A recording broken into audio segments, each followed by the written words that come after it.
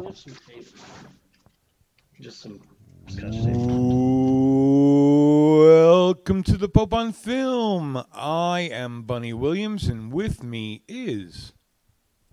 Yes, I am the Pope in question. My name is Reverend Steve. I am the founder of the Church of Ed Wood, which is an actual thing, probably worth a Google. That line is from Lego Batman, the movie. Yes, it I is. love that movie. It's my one of my favorite Jokers. It goes Zach Galifianakis in Lego, Cesar Romero, and then all the rest. Like Yes. the Professor and Marianne.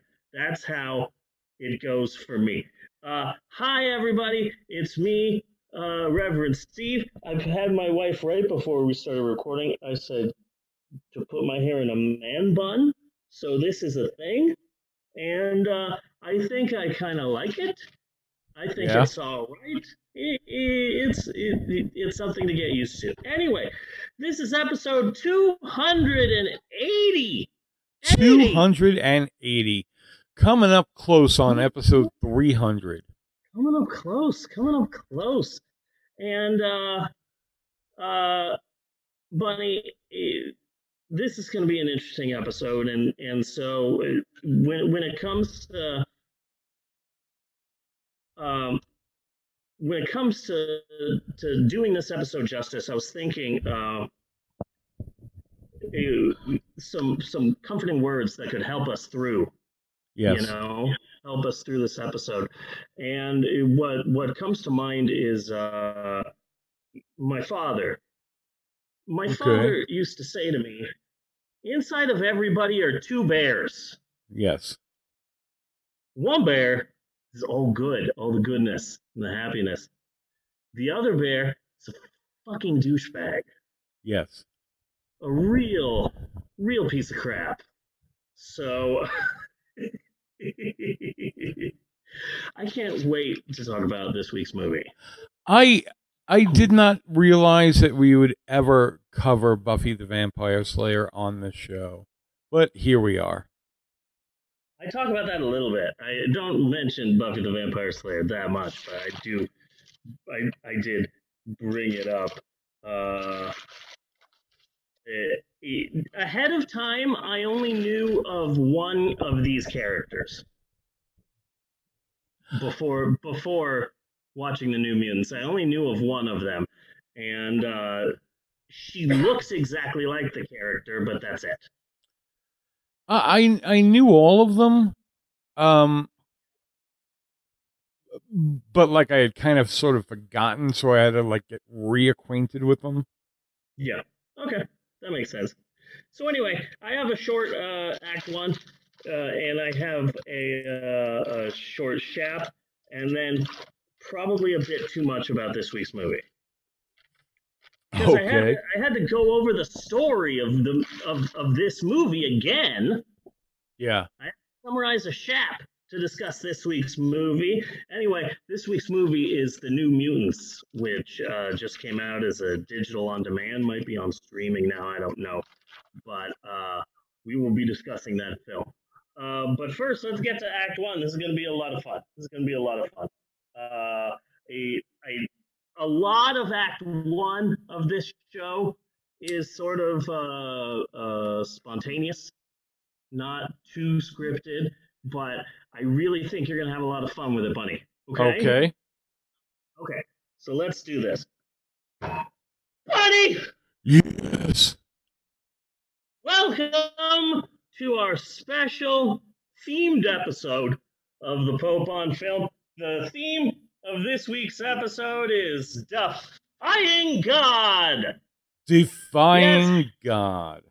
It's our special Defying God episode of the Pope on Film podcast, and we are calling it our special Defying God episode of the Pope on Film podcast because it's obvious that the Almighty God did not want the film The New Mutants to ever come out in theaters because it was pushed back and pushed back again and pushed back again and pushed back again. And then, to summarize the story, Disney said, look, fine, we'll release the movie. It'll come out in April of 2020. And that's a 100% guaranteed release. I mean, barring an act from God, it'll definitely come out in April of 2020 in all of the 9 theaters that will be open. So it's obvious that God just didn't want the New Mutants to be seen, but this week we are watching it. We are defying God. So since this is our special, so that's why this is our special Defying God episode of the show. And in honor of our defiance to God this week, I thought what might be fun is for us to spend some time here on Act 1 of the podcast breaking biblical laws. Breaking biblical laws. Okay. Breaking some biblical laws right here on the podcast. I thought that would be easy, That would be fun. Yeah. This would be a fun thing to do. It would be like a fun sleepover. So I went through the Old Testament, and I found a list. I got a list here. A list of 8 fairly easy to break Old Testament biblical laws. Okay. Okay? All right. So, hey, and also, maybe we should change the name of the New Testament. Because it's it's 2,000 years old, for Christ's sakes. Yeah, the how new is it? Is worn off. I mean, the New Testament wasn't written last Tuesday. So if anything, there should be the New Testament should be called the Newer Testament. The Newer Testament, yeah. Second edition. The Old Testament should be called like the Older Testament or First Gen Testament. Yeah. Or the Newer Testament prequel. Yes. These are just some ideas I'm spitballing. Anyway, I have 8 really simple biblical laws that we can break. The first one's a bit difficult for me. It's Leviticus chapter 19, verse 19. Don't wear clothes made of both linen and wool. That's difficult for me because I don't know textures. Yeah, no, neither do I. I don't know fabrics. Am I already doing that? I don't know. I'm going to guess I'm all cotton right now, but that is just a guess. Yeah, I don't know. So that one's a bit tough. Number 2 is don't share a seat with a menstruating woman. Don't share a seat with a menstruating woman, yes. Okay. I don't think this is going to work because she's 15. Okay. But I'm going to give it a try. Hey, Bella!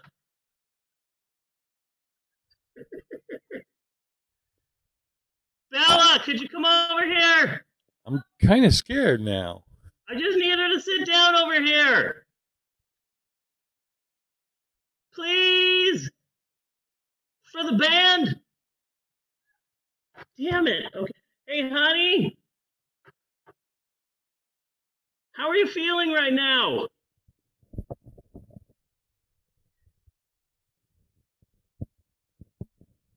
If you're not feeling good, you can come and sit on this seat. This is great podcasting. Yeah. You feeling all right? I mean, that all depends. I think this bit is going to work better next week.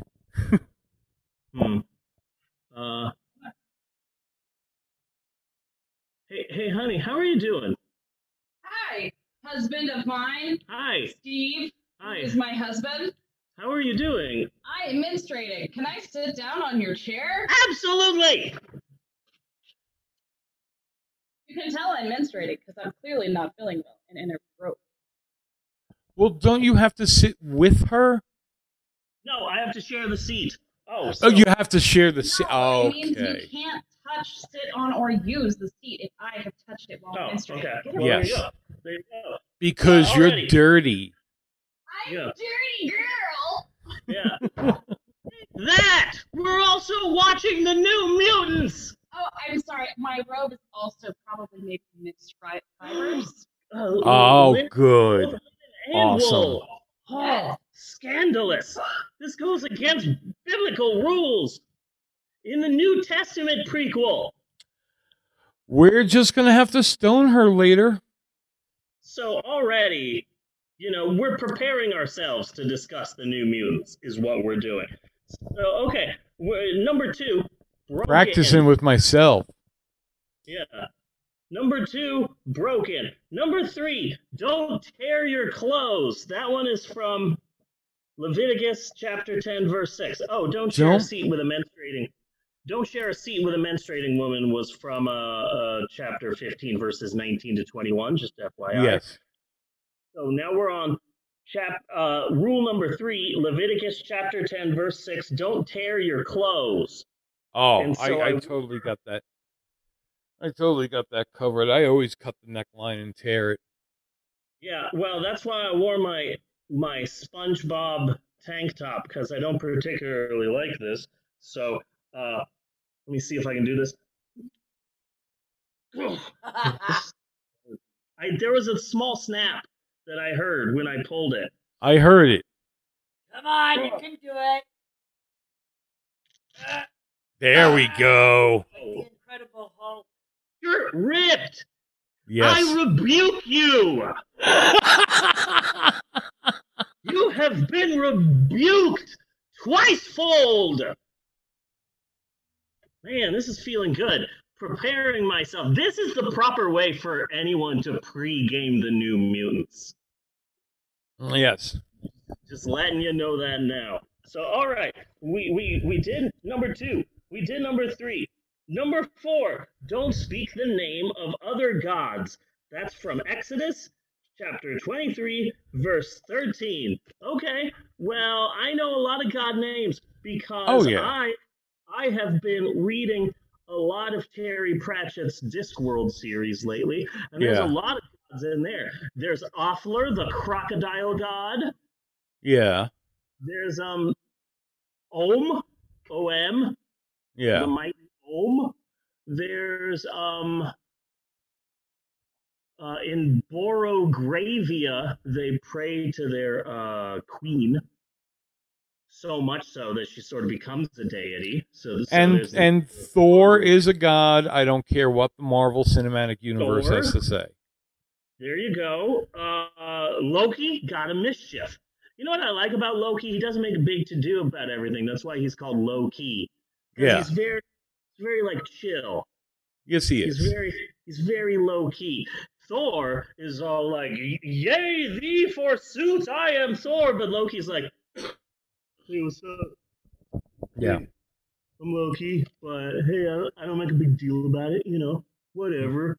So he's very low-key, which is why they called him low-key. So see now, we got to decide, though, is he actually the trickster god or the hipster god?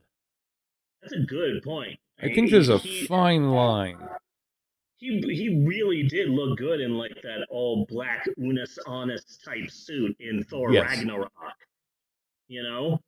So anyway, we have spoken the names of other gods. Once again, thou hast been rebuked, O so-called mighty one, because we have done number 2 and 3 and 4, and probably number 1. So we're moving on to number 5.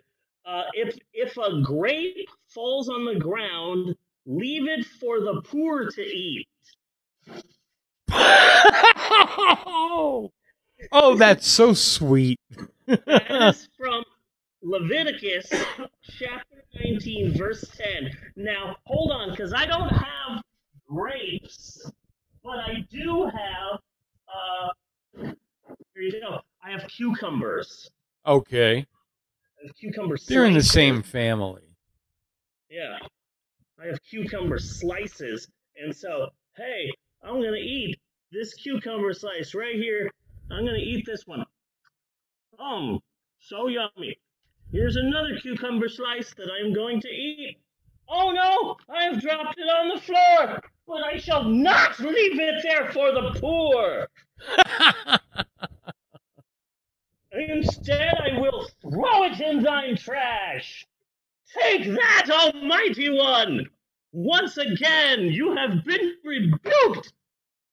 Man. But now, it would be impossible to perform for the podcast. But do you have one of my favorite laws? Deuteronomy, it's either 23:25 or 25:23. No, I don't have any Deuteronomy. What rule is that? I love this. Okay. If, Hit me. when two men are fighting, the wife, in defense of her husband, grabs the other man by his genitals, she should be put to death. I did see that one, and I was gonna put that one on the list, but that one seemed a bit difficult since we're in different states. Yeah, we can't actually perform that for the podcast, but it always made me wonder, was there really a lot of that going on at the time that you had to make a fucking law? Yeah, is this the biblical equivalent of the, in some states it's illegal to get a fish drunk. I'm sure you've heard that. Is this the biblical equivalent? Yeah. Yeah. Okay, so, Bunny? Yes. Possibly. Okay, Bunny. So we are outside right now. I am outside. And we are outside for the sixth one on the list. And this one's a weird one. But It's Exodus chapter 21, verses 33 to 34. Don't leave open pits for animals to fall into. Okay. So I'm just going to put the computer down for a second. I'm going to grab this Garden Line brand shovel.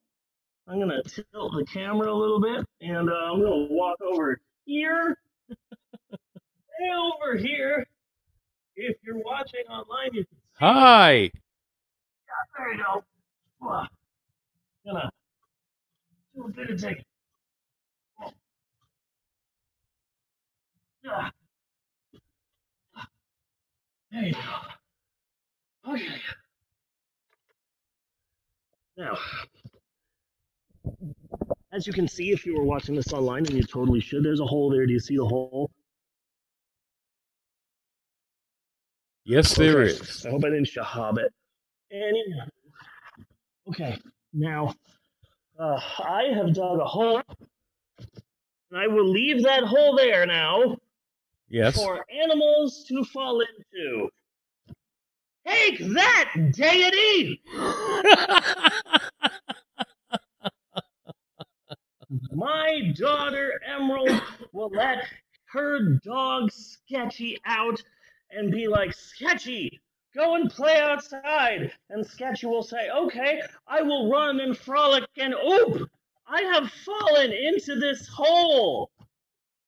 Mm-hmm. Who has left it here, since this is a rule that God himself has made? So, boom, broken.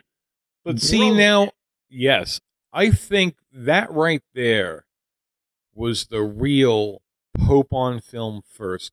Because certainly we have blasphemed before. Yes. But that is the first Pope on film on location bit. Yeah. My new neighbor, came out and saw why I was speaking really loud, and he must have been confused at the fact that I was in a ripped up shirt and a man bun, digging a hole in my front yard. But hey, it's what you get when you move next to Steve. Yes. Yes, for animals to fall into.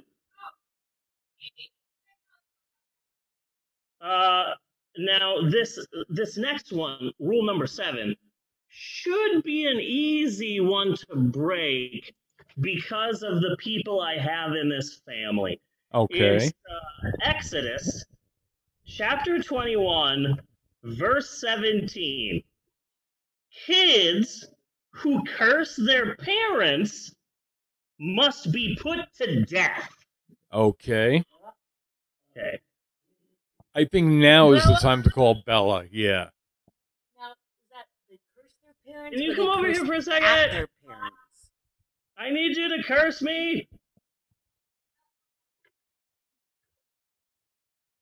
So I just need you to come over here really quick. And I need you to curse me, and then I feel like you're exploiting me come here for what I do. It's okay. It's okay. Oh, Bella, cursing is your superpower. Come I know on. that this will be difficult for you because you're not really a cursing type of person, and you would never curse. Fuck you. I will let you live, despite the fact that you have cursed me, my child. Oh. I will not stone you. Instead, go about your life in defiance of the deity. I rebuke you, man.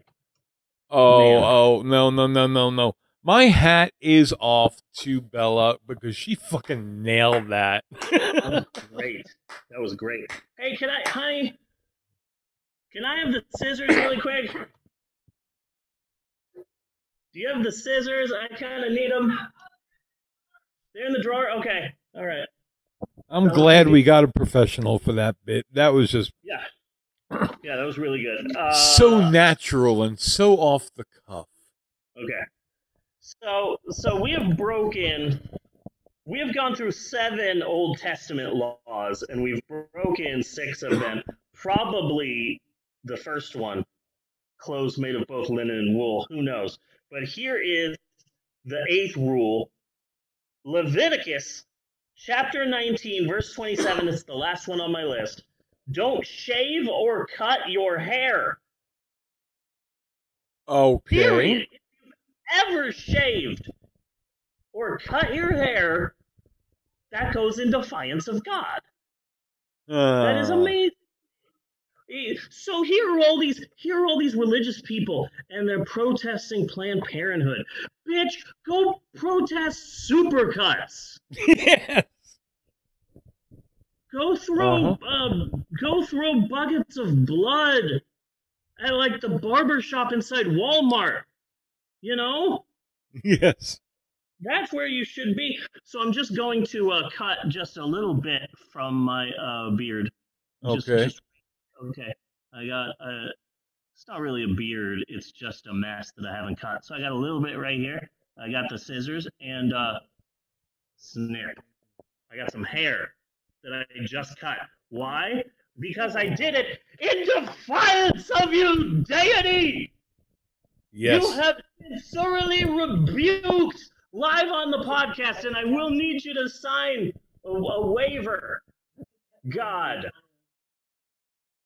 We need to get God's clearance before she appears on this show. You know? We're going to need to get Alanis Morissette's signature that she's okay with this, with appearing in this episode. I have no idea where my hair went. And I'm a bit worried about that, but that might just be because I'm high. Okay. So there you go. We have broken 8 biblical laws right here, live on the podcast, in preparation of this week's movie, The New Mutants, the movie that God didn't want anyone to see. This was fun. We should break more biblical laws. Maybe, some other time on the podcast, you and I can get into a fight and Natasha can grab you by the testicles. True. I was kind of thinking that for next year, though, each week leading up to Christmas, so 12 weeks before Christmas, we do one. That'd be fun. That would be fun. Just as a run up to Christmas, every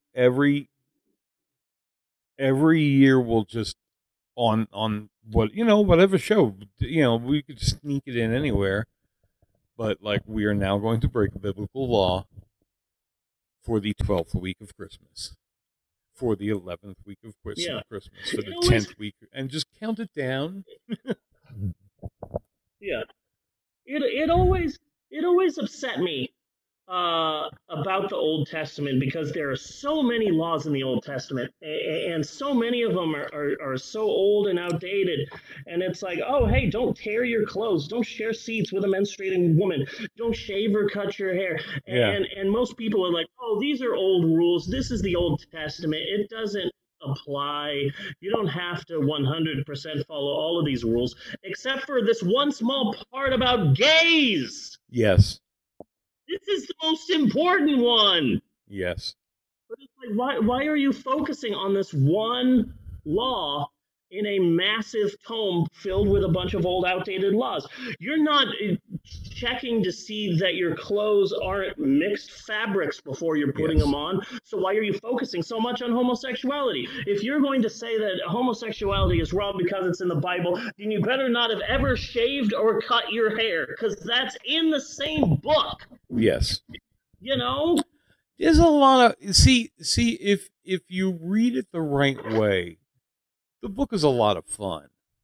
Yeah. Okay, like it's in there in the book that if you take a cow and you mate it in front of a striped fence, it will give birth to a striped calf. Oh, that is in the Bible. This can't is beat something that. they believed. Yeah. That's just science right there. You can't beat that. That's good. Yeah, so now we are 100% prepared later in the show to discuss the New Mutants, because this is what you got to do. Every time you want to watch the New Mutants, this is the process by which you need to go about doing it. It's just a fact. Yes. So you are saying the New Mutants itself is a desecration? Probably. Okay. No, I just think that, like, God is probably a big Hugh Jackman fan. Yeah. Yeah, and it's just like, hey, remember when we had Hugh Jackman, and now we've got this? Yes. You know? This is the 13th X-Men movie that has come out. So God was probably just like, dude, enough. Just let Marvel have a shot at it, and it's just,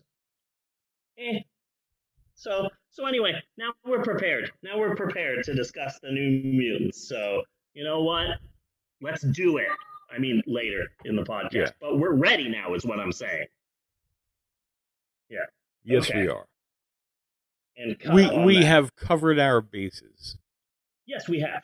We have. Bunny! Yes. It's been a while. Uh-huh.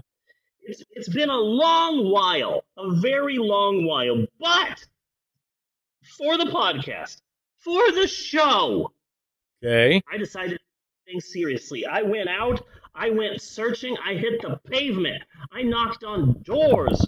I went out there. I searched, and guess what? What? I have a new sponsor for the show. All right. It has been a while. Yes, it has. A while. But I got a sponsor for the show, and I'm pretty excited about it. Are you ready for this week's sponsor, Bunny? I believe I have to get prepared. I mean, I've just been blaspheming the Lord, so yes. Okay. Yes, I am ready. Well, okay. So, all right. Now a word from our brand new sponsor. I got to do my vocal exercises. Hold on. I got to do my vocal exercises before I do this commercial. Okay, Bunny? Okay. It's just part of the process. You know, it helps me warm up. So let me do my vocal exercises.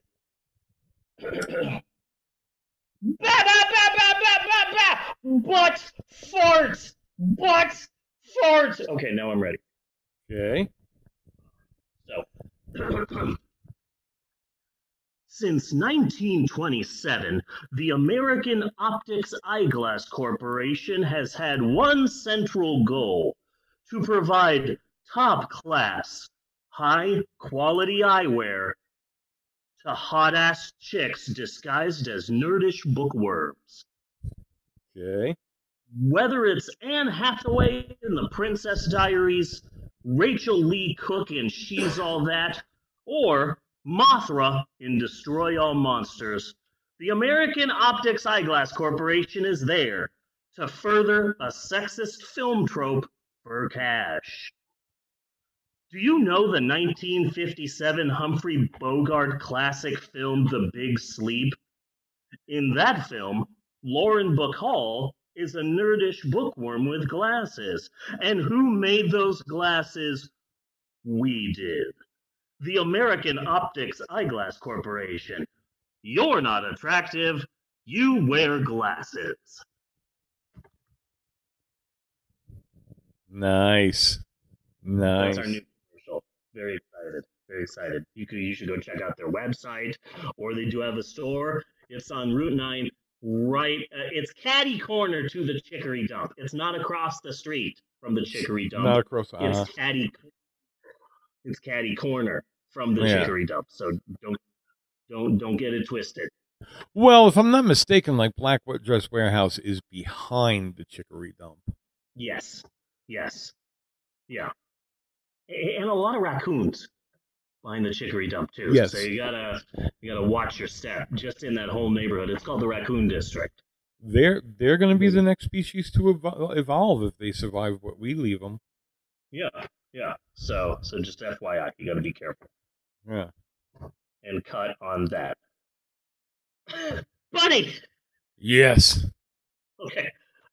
So I came up with a small bit and a couple of days ago, and I was really high. Okay.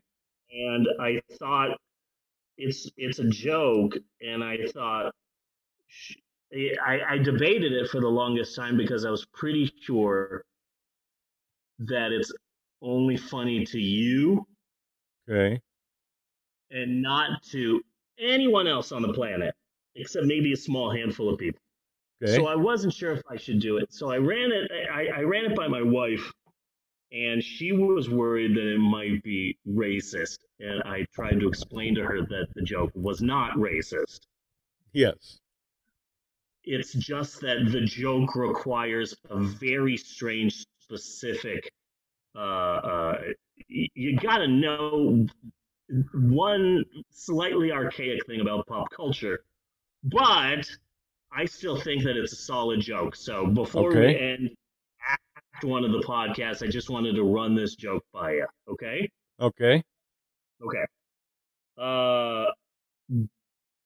Did you hear that Speed Racer is an atheist? No, I did not hear Speed Racer was an atheist. Well, he used to go to church, but that really didn't work out well. In the name of the Father, and the Son, and the Holy Spirit. Amen. The Lord be with you. And also with you! Oh!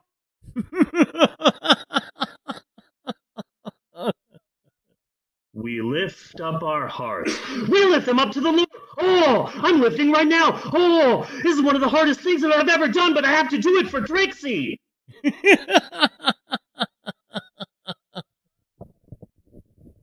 My peace I leave with you. My peace I give to you. Oh! Let us now turn and shake hands with the other members of the congregation. I must now shake hands with all of the members of the congregation, but I only have a small amount of time to do it. Can I shake them all? I know I can. I have to. I've got to be fast. I've got to do it for Trixie.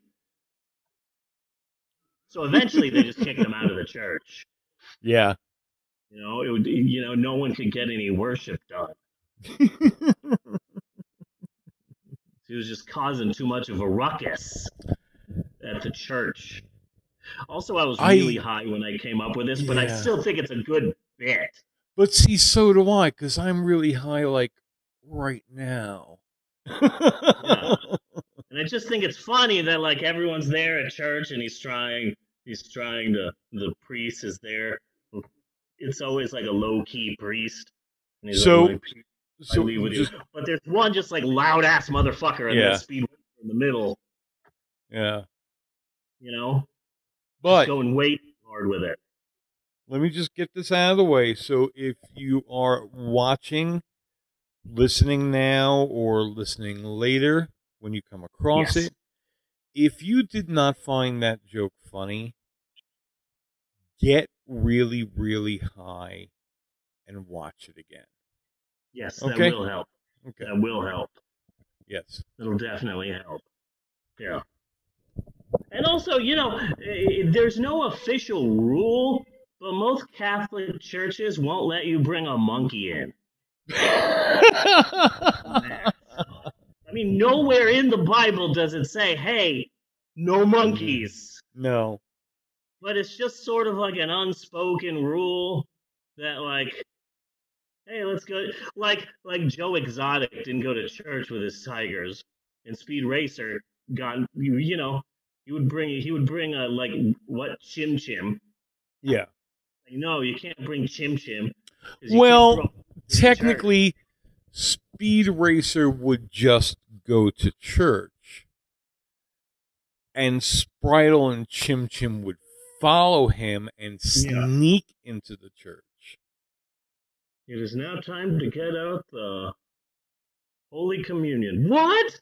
and then, like, you know, out of the vestibule pop Yes. a young boy and a monkey. Yeah. So anyway, that's my really high Speed Racer joke, and I'm vaguely proud of it. Yes. Bunny! Yes. We still have a full show to get to. We've got Bunny Versus. We've got a really good Shap, and we have to talk about a movie. Unfortunately, let me give you a hint about this movie.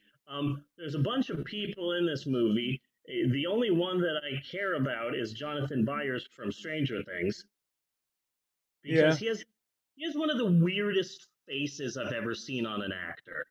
Well, I was also thinking that the set of clones that we were talking about last week, he is the next one in succession from that.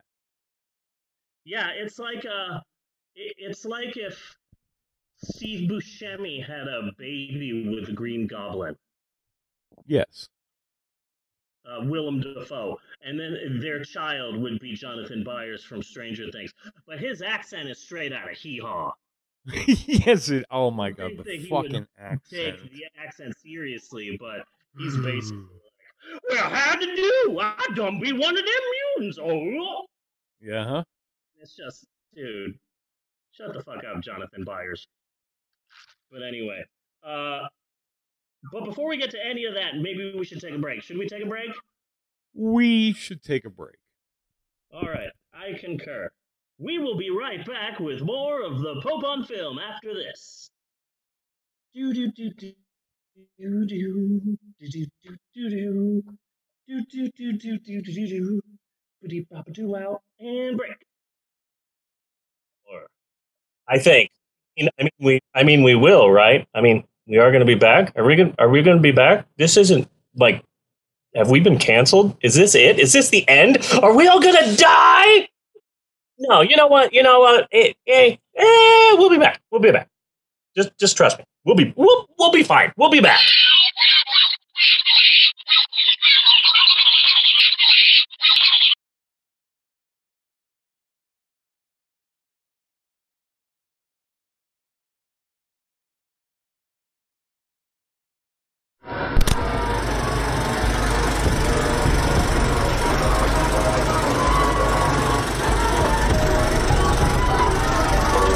If you really want to hear about it, the first thing you probably want to know is where Bob was born, and what Bob's lousy childhood was like, and how Bob's parents were occupied, and all before they had Bob, and all that other David kind of Copperfield kind of shit. But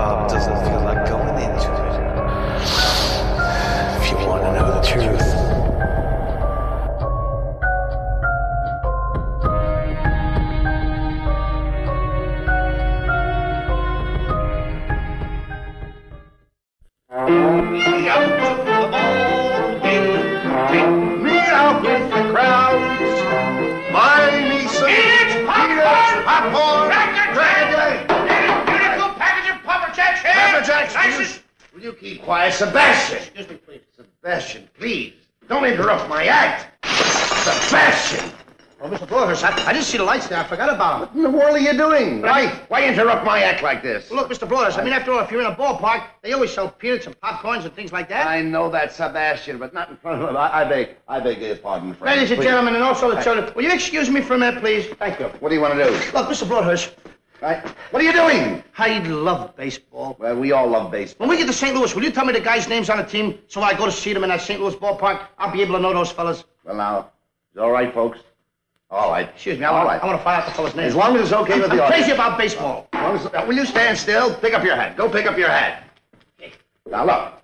Then you'll go and peddle your popcorn and don't interrupt the act anymore? Yes, sir. All right. But you know, strange it may seem, they give ball players nowadays very peculiar names. Funny names? Nicknames, pet names. Not as funny as my name, Sebastian Dinwiddie. Oh, yes.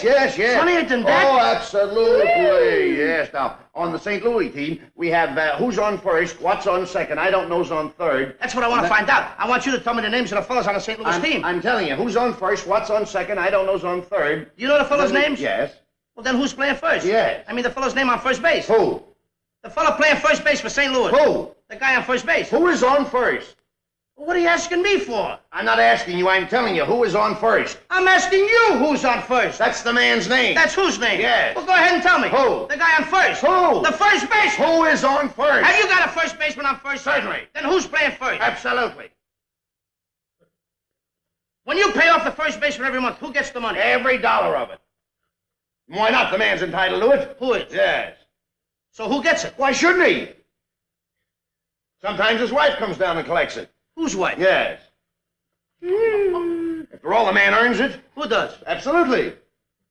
Well, all I'm trying to find out is what's the guy's name on first base? Oh, no. What is on second base? I'm not asking you who's on second. Who's on first? That's what I'm trying to find out. Well, don't change the players. I'm not changing nobody. Take it easy. What's the guy's name on first base? What's the guy's name on second base? I'm not asking you who's on second. Who's on first? I don't know. He's on third. We're not talking about him. How did I get on third base? You mentioned his name. If I mention a third baseman's name, who did I say is playing third? No, who's playing first? Stay off of first, will you? Well, what do you want me to do? Now, what's the guy's name on third base? What's on second? I'm not asking you who's on second. Who's on first? I don't know. He's on third. There I go, back on third again. Well, I can't change their names. Will you please stay on third base, Mr. Broadhurst? Please, now, what is it you want to know? What is the fella's name on third base? What is the fella's name on second base? I'm not asking you who's on second. Who's on first? I don't know. Third base. Woo! You got an outfield? Oh, sure. St. Louis has got a good outfield? Absolutely. The left fielder's name? Why? I don't know. I just thought I'd ask you. Well, I just thought I'd tell you. Then tell me who's playing left field. Who is playing first? Stay out of the infield! Don't mention their names out here. I want to know what's the fella's name in left field. What is on second? I'm not asking you who's on second. Who is on first? I don't know. Third base. Oh, take it easy. Take it easy, man. And the left fielder's name? Why? Because. Oh, he's center field. He's center. Will you pick up your hat, please? Pick up your hat and Look. stop this. Oh, look, please. Mr. Broadhurst. Yes. Wait a minute. You got a pitcher on the team? Wouldn't this be a fine team without a pitcher? I don't know. Tell me the pitcher's name. Tomorrow. You don't want to tell me the date? I'm telling you, man. Then go ahead. Tomorrow. What time? What time what? What time tomorrow you're going to tell me who's pitching? Now listen. Who is not pitching? Who is I'll on? break your arm. You say who's on first? Why come up here and ask? I want to know what's the pitcher's name. What's on second? I don't know. Third Third base. base. You got a catcher? Yes. The catcher's name. Today. Today. And tomorrow's pitching. Now you've got it. That's all. St. Louis has got a couple of days on the team. Well, I can't help that. All right. What do you want me to do? Got a catcher? Yes. I'm a good catcher, too, you know. I know that. I would like to play for the St. Louis team. Well, I might arrange that. I would like to catch. Now, I'm being a good catcher. Tomorrow's pitching on the team, and I'm catching. Yes. Tomorrow throws the ball, and the guy up bunts the ball. Yes. Now, when he bunts the ball, me being a good catcher, I want to throw the guy out at first base, so I pick up the ball and throw it to who? Now, that's the first thing you've said right. I don't even know what I'm talking about. Well, that's all you have to do. Is to throw it to first base. Yeah. Now, who's got it? Naturally. Who has it? Naturally. Naturally. Naturally. Okay. Now, you've got it. I pick up the ball and I throw it to naturally. I know you don't. You throw the ball to first base. Then who gets it? Naturally. Okay. All right. I throw the ball to naturally. You don't. You throw it to who? Naturally. Well, that's it. Say it that way. That's what I said. You did not. I said I throw the ball to naturally. You don't. You throw it to who? Naturally. Yes. So I throw the ball to first base and naturally gets it. No, you throw the ball to first base. Then who gets it? Naturally. That's what I'm saying. You're not saying that. Excuse me, folks. All right, I'm sorry, friend. I throw the ball to naturally. You throw it to who? Naturally. That's it. Well, say it that way. That's what I'm Don't saying. get excited now. Don't get I excited. throw the ball to first base. Then who gets it? He better get That's it. it. All right, now don't get excited. Take it easy. Now I throw the ball to first base. Whoever it is drops the ball, so the guy runs to second. Who picks up the ball and throws it to what? What throws it to I don't know. I don't know, throws it back to tomorrow. A triple play. Yeah, it could be. Another guy gets up and it's a long fly ball to be called. Why? I don't know. He's on third, and I don't care. What was that? I said, I don't care. Oh, that's a shortstop.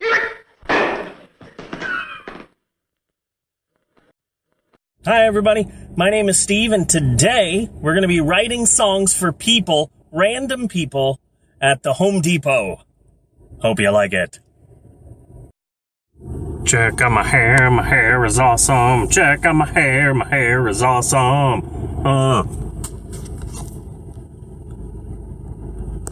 I'm showing off in a red shirt. I'm showing off in a red shirt. Check me out, I am really awesome, and I'm showing off in a red shirt. Lady getting something from the trunk. No way does she have her stuff. Did she drop something? No, she's picking up trash. Picking up trash that's on the street. Picking up trash, trash lady. I want to do you all night long. I am normal, conform, I am normal, check out my shirt. I love khaki shorts, and I'm secretly in love with my best friend and my khaki shorts. Getting in the van, driving away in my van. Are you a woman in the Utah area looking for ugly clothing? Then stop on down to the Black Dress Warehouse. We are Utah's leading supplier of black or dark gray dresses. Do you want to look like a housewife? Do you want to look like a woman who is suffering depression or is possibly mourning the loss of a loved one? Or perhaps you're a woman being haunted by the grim specter of death. If you are, then come on down to Black Dress Warehouse. We sell black dresses, and that's it. Off of Route 9 and Main Street, Black Dress Warehouse. You don't have to imagine that we're back, because we are.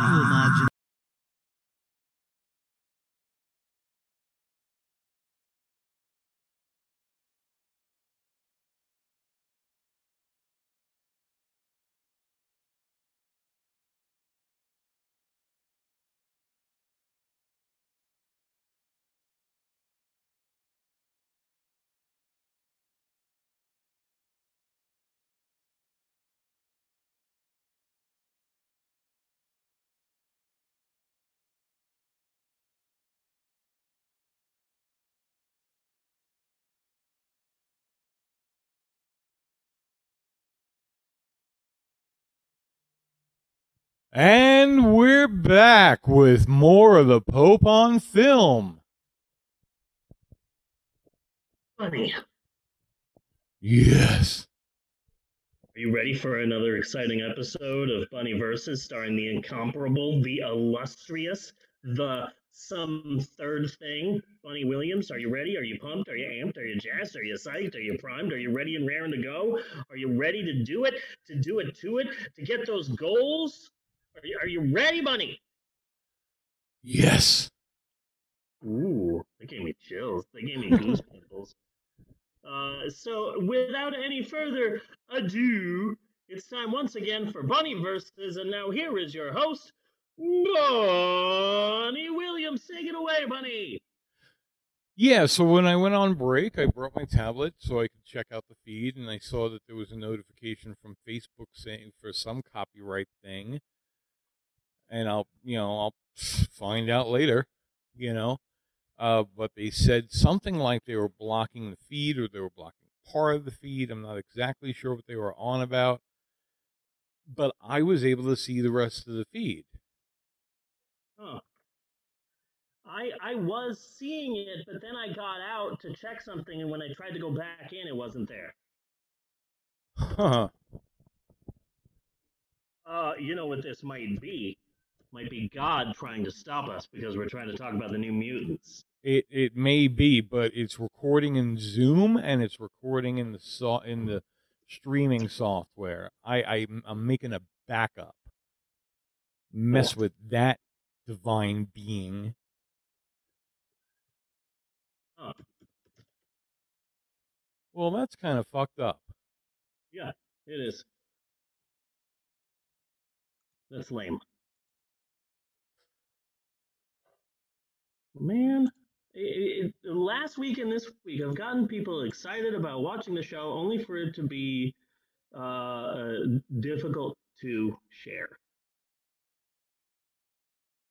Man, I'm trying. You know? I mean, but they're saying that just because I put the fucking title in the description? Because we haven't streamed that yet. Yeah. Yeah, so I don't know. They can't fucking know that I'm gonna... I'm gonna stream it. I'm gonna stream the trailer. Yeah. When we get there, but they don't fucking know that yet. So they're doing that just off the fact that in the description, I have the words "The New Mutants." I guess, yeah. That is fucked up beyond belief. Yeah, it is. And second, it's a trailer. The only other thing, first of all, I can't believe that they would know that I'm going to stream it. Yeah. When I haven't streamed it yet. Yeah. So that's too creepy to actually really spend any time thinking about. Yeah. The only thing it could possibly be was the Abbott and Costello bit that I had in the break. Are you fucking telling me that Who's On First is not public domain? Yeah. Bullshit. Yeah. Yeah. So. Well, this sucks. But there was a resume button and I clicked on that. So that might bring it back up. Okay. It looks it. I'm seeing the Bunny Versus screen. Yeah. At least it's on my stream. Yeah. But you have admin rights too, so it should be on yours either. I don't fucking know. I don't. I don't see anything. Hey, Jeannie, when you have a second, come check your Facebook. Yeah, and go to the Pope on Film group. But anyway, let's not worry about it. The show is still getting done. So, How are you, sir? I don't know. Pretty good, I guess. I can't sleep all the way through. I'm having a really hard time sleeping. I'm assuming this is my PCSD, post-coronavirus stress disorder, but just both Natasha and I have some health concerns. They're not health issues. They're not health problems. We have some health concerns. Yes. So we are dealing with those. It's not that my chest hurts It doesn't Yeah. hurt, and it's not pain. My chest isn't in pain. It's just I'm aware of my chest now. Yes. It's like it's like I have to. You looking for our feed? I have to pay attention to my eyes. I am conscious of my eyes.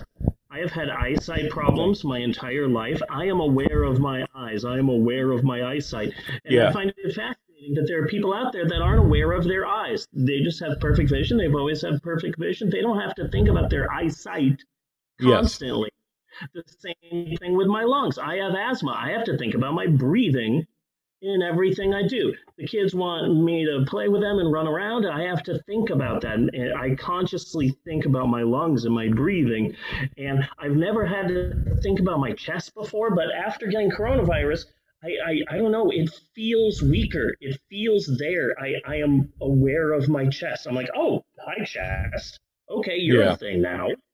You know, like if I went to a theme park and there was this big ass roller coaster, I don't think I'd go on it. Okay. Yeah. I'd be like, you know what? I don't know if I can handle that. And there are some days where I'm absolutely fine, and there are some days where I'm like, hey, Maxwell, Eleanor, try not to fight with each other. I don't want to get angry at you guys and lose my temper because of my chest. And they're like, okay, your chest, we get that. We'll be really super nice to each other today.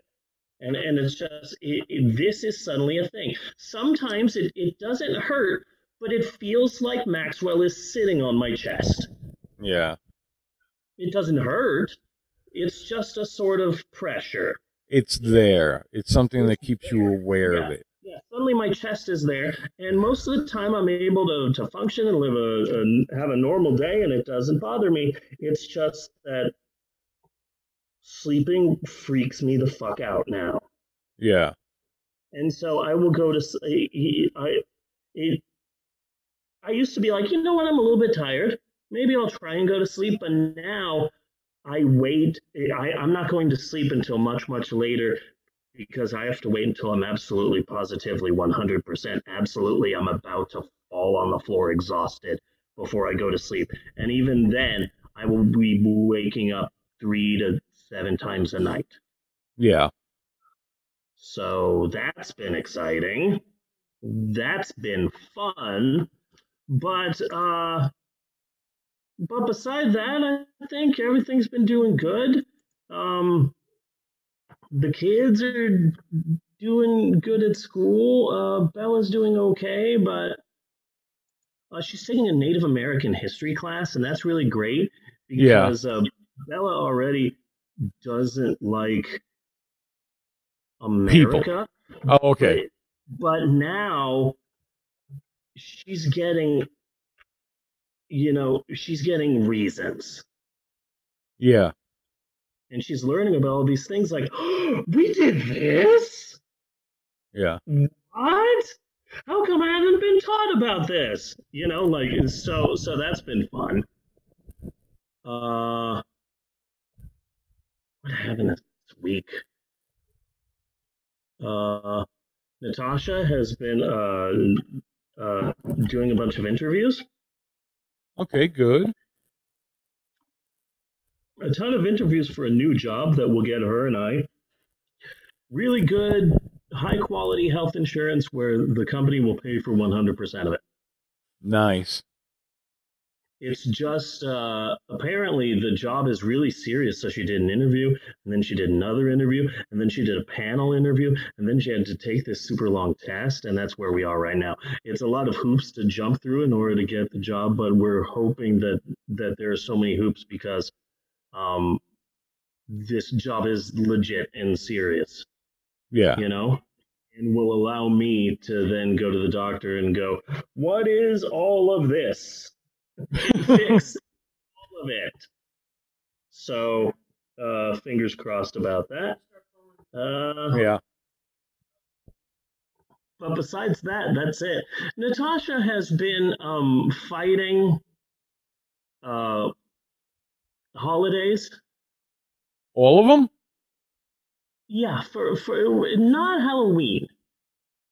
Okay. She's been fighting back against religious holidays. We don't really celebrate Easter in the house because, like, oh, okay, well, we're not Christian, and the only thing we ever liked about Easter were the chocolate marshmallow eggs, and so Yeah. we celebrate Easter in the fact that sometime around Easter we'll have about 20 of those in the house, 20 cartons of marshmallow eggs. But besides that, we don't celebrate Easter. Kids don't know who the Easter Bunny is. But Natasha has so we celebrated Canadian Thanksgiving. So Okay. we had a Thanksgiving in October. Fun fact: the Charlie Brown Thanksgiving special. Yeah, they play it before a Charlie Brown. It's the Great Pumpkin Charlie Brown in Canada. Uh-huh. So that's Makes sense.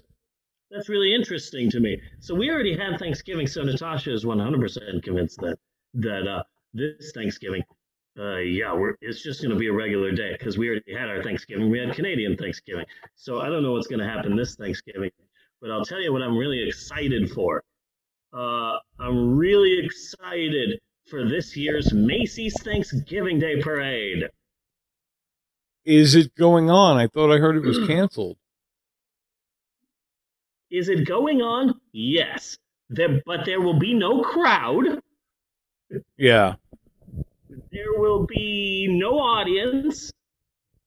The balloons will be carried by vehicles instead of massive teams of like 50 people huddled together close to each other holding ropes. That's all gone. They're going to be carried by vehicles. The parade route is now only one single block, the block right in front of the Macy's department store. Yeah. And so this all seems like a big train wreck mess, and I'm really excited to watch it. And the part that I'm really excited about is usually the parade starts, and it takes an hour for the parade to reach the end of the route, which is right in front of the Macy's department store. And so in the first hour, they fill it with live musical performances from the shows that are on Broadway.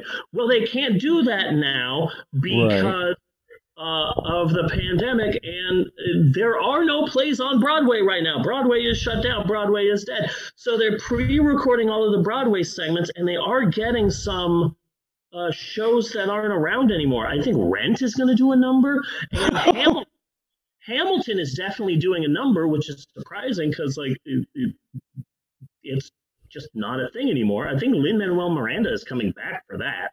And I'm really excited to see a musical number from the Alanis Morissette musical, Jagged Little Pill, because I love Alanis Morissette. She's fucking amazing. Well, Natasha I think they should still do the parade. They just need to be a little more creative, you know. On every float, there'll be a Jumbotron. And whoever would normally be on the float, they would just be on the Jumbotron instead, just like waving, you know? Yeah. Just in their pajamas, just like, here's Sybil Shepherd. Yeah, here's Lady Gaga. And she's like in fucking curlers on a float. Yeah. So I'm really excited to see what happens there. And they're going to be showing... I believe they're also going to be showing scenes from past Macy's Thanksgiving Day parades. Yeah. So that should be exciting. My favorite moment in the history of Macy's Thanksgiving Day parades is Cartoon Network had a show called an animated show called Foster's Home for Imaginary Friends, and they had a float, and it was a home, and the home was pushed through the parade, and all of the characters were puppets, and they sang the song, "People, let me tell you about my best friend. He's something, something, something, and something," and they sang that song, and then the next year they had the exact same float, and the float stopped, and the puppets came out, and they sang the exact same musical number 2 years in a row. They did. It was the exact same float and the exact same musical number. So then when the third year came around, I'm like, I wonder if Foster's Home from Imaginary Friends is going to be on here. And I wonder if they're going to do the same song that they've done for 2 years in a row. And sure enough, here comes Foster's Home for Imaginary Friends, and it's the same damn float. And then the music starts, and I'm like, oh my God, they are going to do the same song again. This will be the third year in a row that they do. And the puppets show up, and it's, people, let me tell you about my best friend. And then there's a record scratch. Oh, I love it. And Rick Astley starts playing, and he comes out. And it's the moment lives in infamy now as like the world's biggest Rick roll. Yes, I remember that one.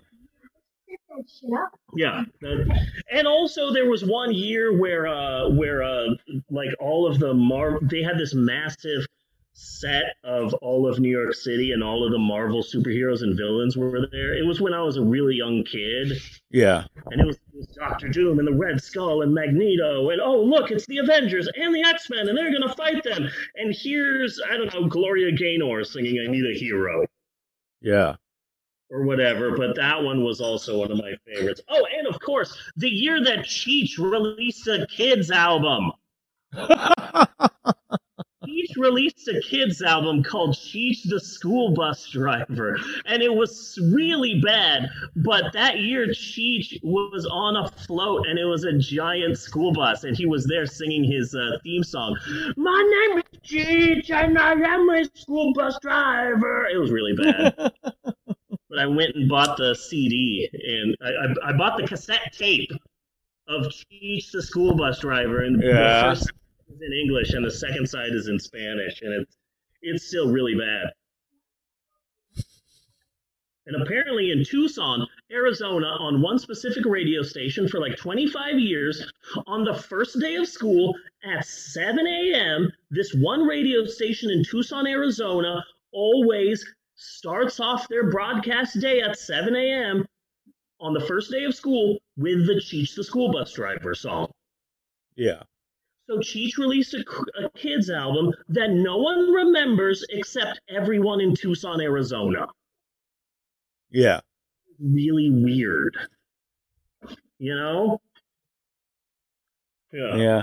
Well, that's gonna kind of fuck up my ritual if they don't have the parade. I just think that they're just not being creative enough. I think if they do this right, this could be the best Thanksgiving Day parade ever. I mean, really, imagine, again, right in front of the bandstand where the MCs would usually be, they pull out a giant jumbotron, and it's the cast of Hamilton, and they're going to do a number, except it's all just one big Zoom meeting.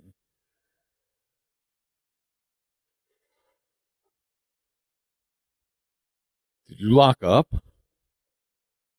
Yeah. Yeah, that'd be neat.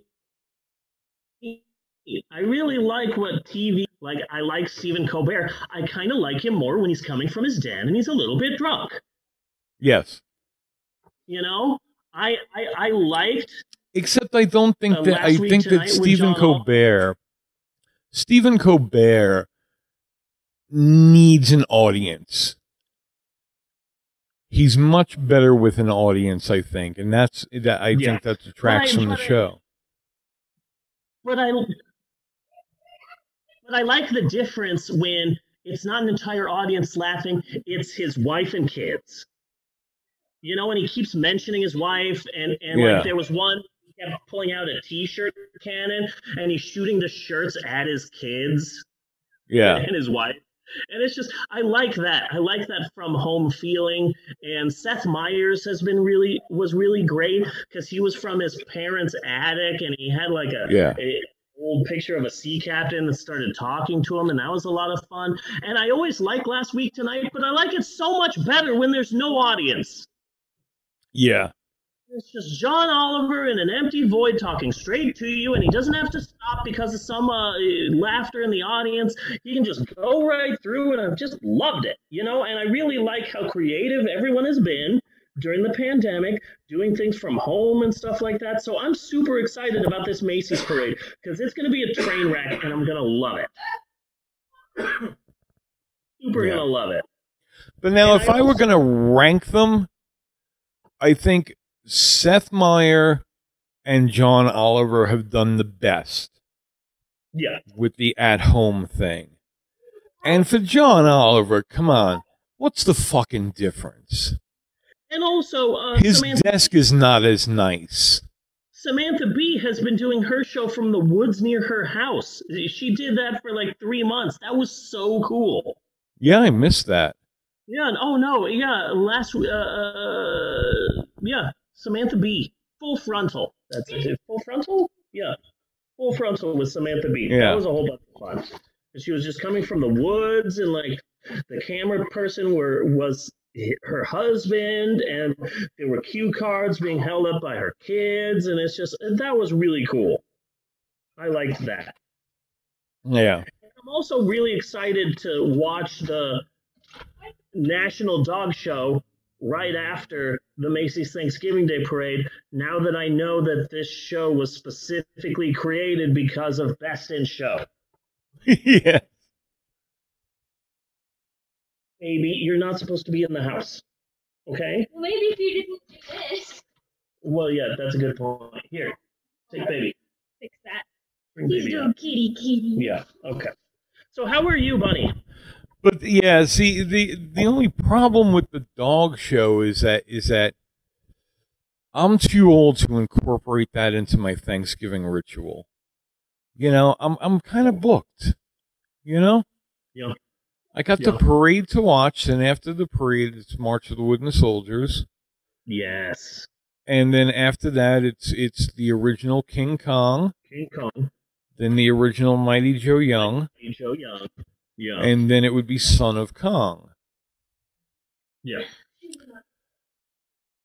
And now there are just like so many more King Kong movies. Yeah. You know? So like after all that, we can go on to the Jeff Bridges King Kong. Or the who the fuck? Peter Jackson. Who's Peter Jackson, right? Peter Jackson's King Kong? Kong Skull Island. Kong Skull Island. Really like that. That has Captain Marvel and Loki in it. Yes, it does. And Nick Fury. Yes, it does. And Nick Fury. You know, so you know, to try to squeeze a dog show in there, kind of book solid on Thanksgiving. Yeah, that's a good point. You know? You can also watch APE, aka Attack of the Giant Horny Gorilla. Yes, true. Yeah. True. Kill that hairy son of a bitch. But you know what I did watch? A couple of things I did watch. One I think is a kind of good tie-in to this fucking movie.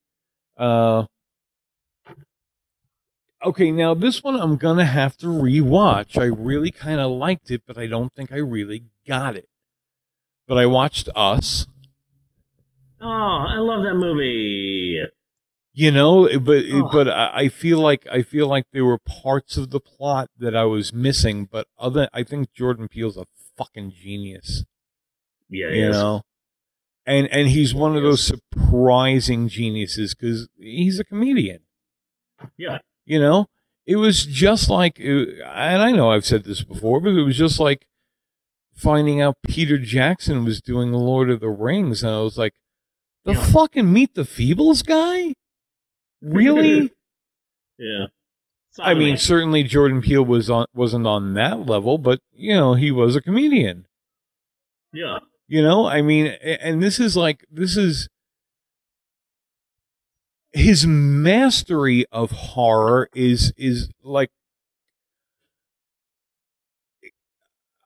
I'm really taken away with it, you know? Yeah. So, like, I really enjoyed Us, but I think there are a few fucking more layers there that I was missing. You know? Yeah.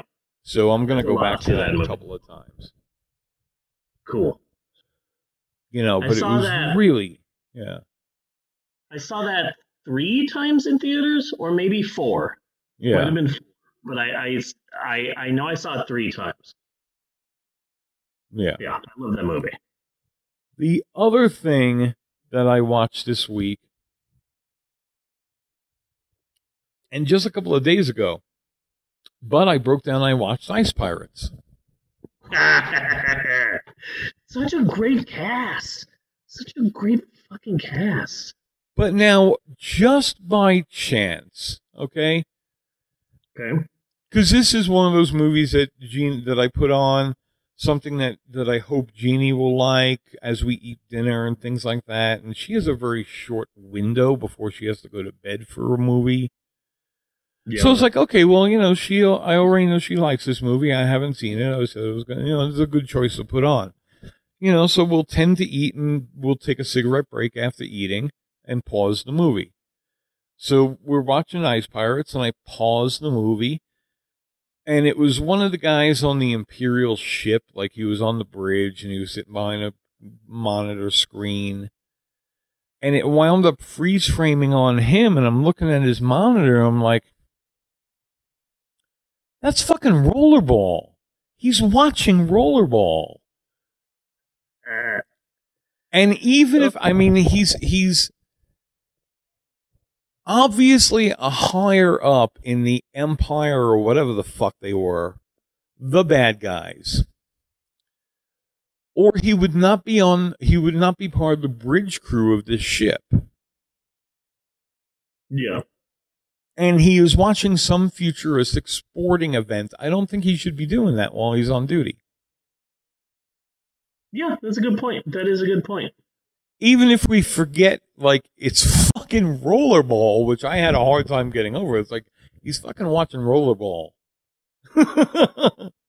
And it was, like, so clear. And that happens later on in the movie, too. The football player guy you were talking about last week, he sits down for a moment, turns on the TV, and he's watching Rollerball. And I was so curious about that. Like, why Rollerball? You know? And I couldn't find any references to, all I could find is people saying, hey, in this scene, it's Rollerball. And I was like, I know that.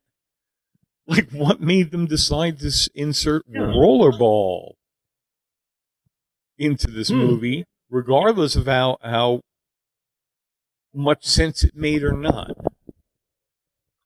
Yeah. Which is much like this week's movie, where they kept sneaking in shots from Buffy the Vampire Slayer. Yeah, that just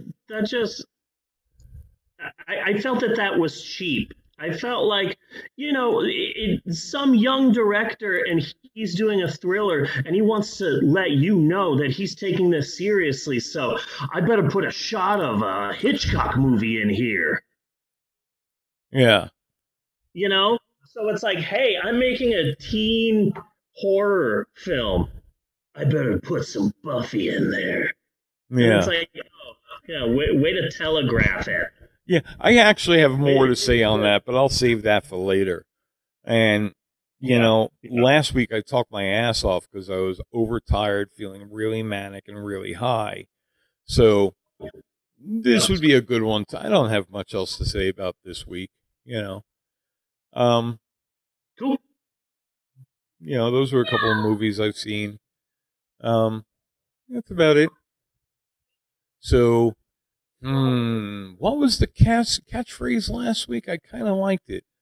I do not remember. Oh, non-stick pads? Yes, please. Okay, because there we go. There's a box of non-stick Band-Aids next to me. Okay. So until next week, this has been Bunny Versus and non-stick pads. Yes, please. And Nice. cut on that. On that. Bunny! Yes. If you're like me, then you're no doubt a big fan of this podcast, The Pope on Film. I mean, who isn't? But only real fans, true hardcore fans of this show would know the two most important, most basic facts about the both of us, America's hottest podcasting couple, Bunny and Steve. First and foremost, the first fact, which is about you, Bunny, and this is a totally, really real and not made up on the spot fact, is the fact that you, Bunny, are a screenwriter. And for the last couple of years, you have been making quite a living writing those Christmas movies for ABC Family and the Hallmark Channel. Yes. Usually involving some sort of a prince. So, Bunny, why don't you give us some titles of some of your latest Christmas movie scripts that you've been working on? I kind of put them off all to the last minute because they're not really that hard a script to write. Let's be honest. You know what? I sort of figured that. Yeah. But they're currently for this season, it's The Missing Elf. Okay. Missing Elf. And basically coming up with the screenplay, I have several bowls with different words, and I will draw from them. So it would be like I'll go in the first bowl, and it'd be like mother. And the next bowl might be single or dad. You can get from that.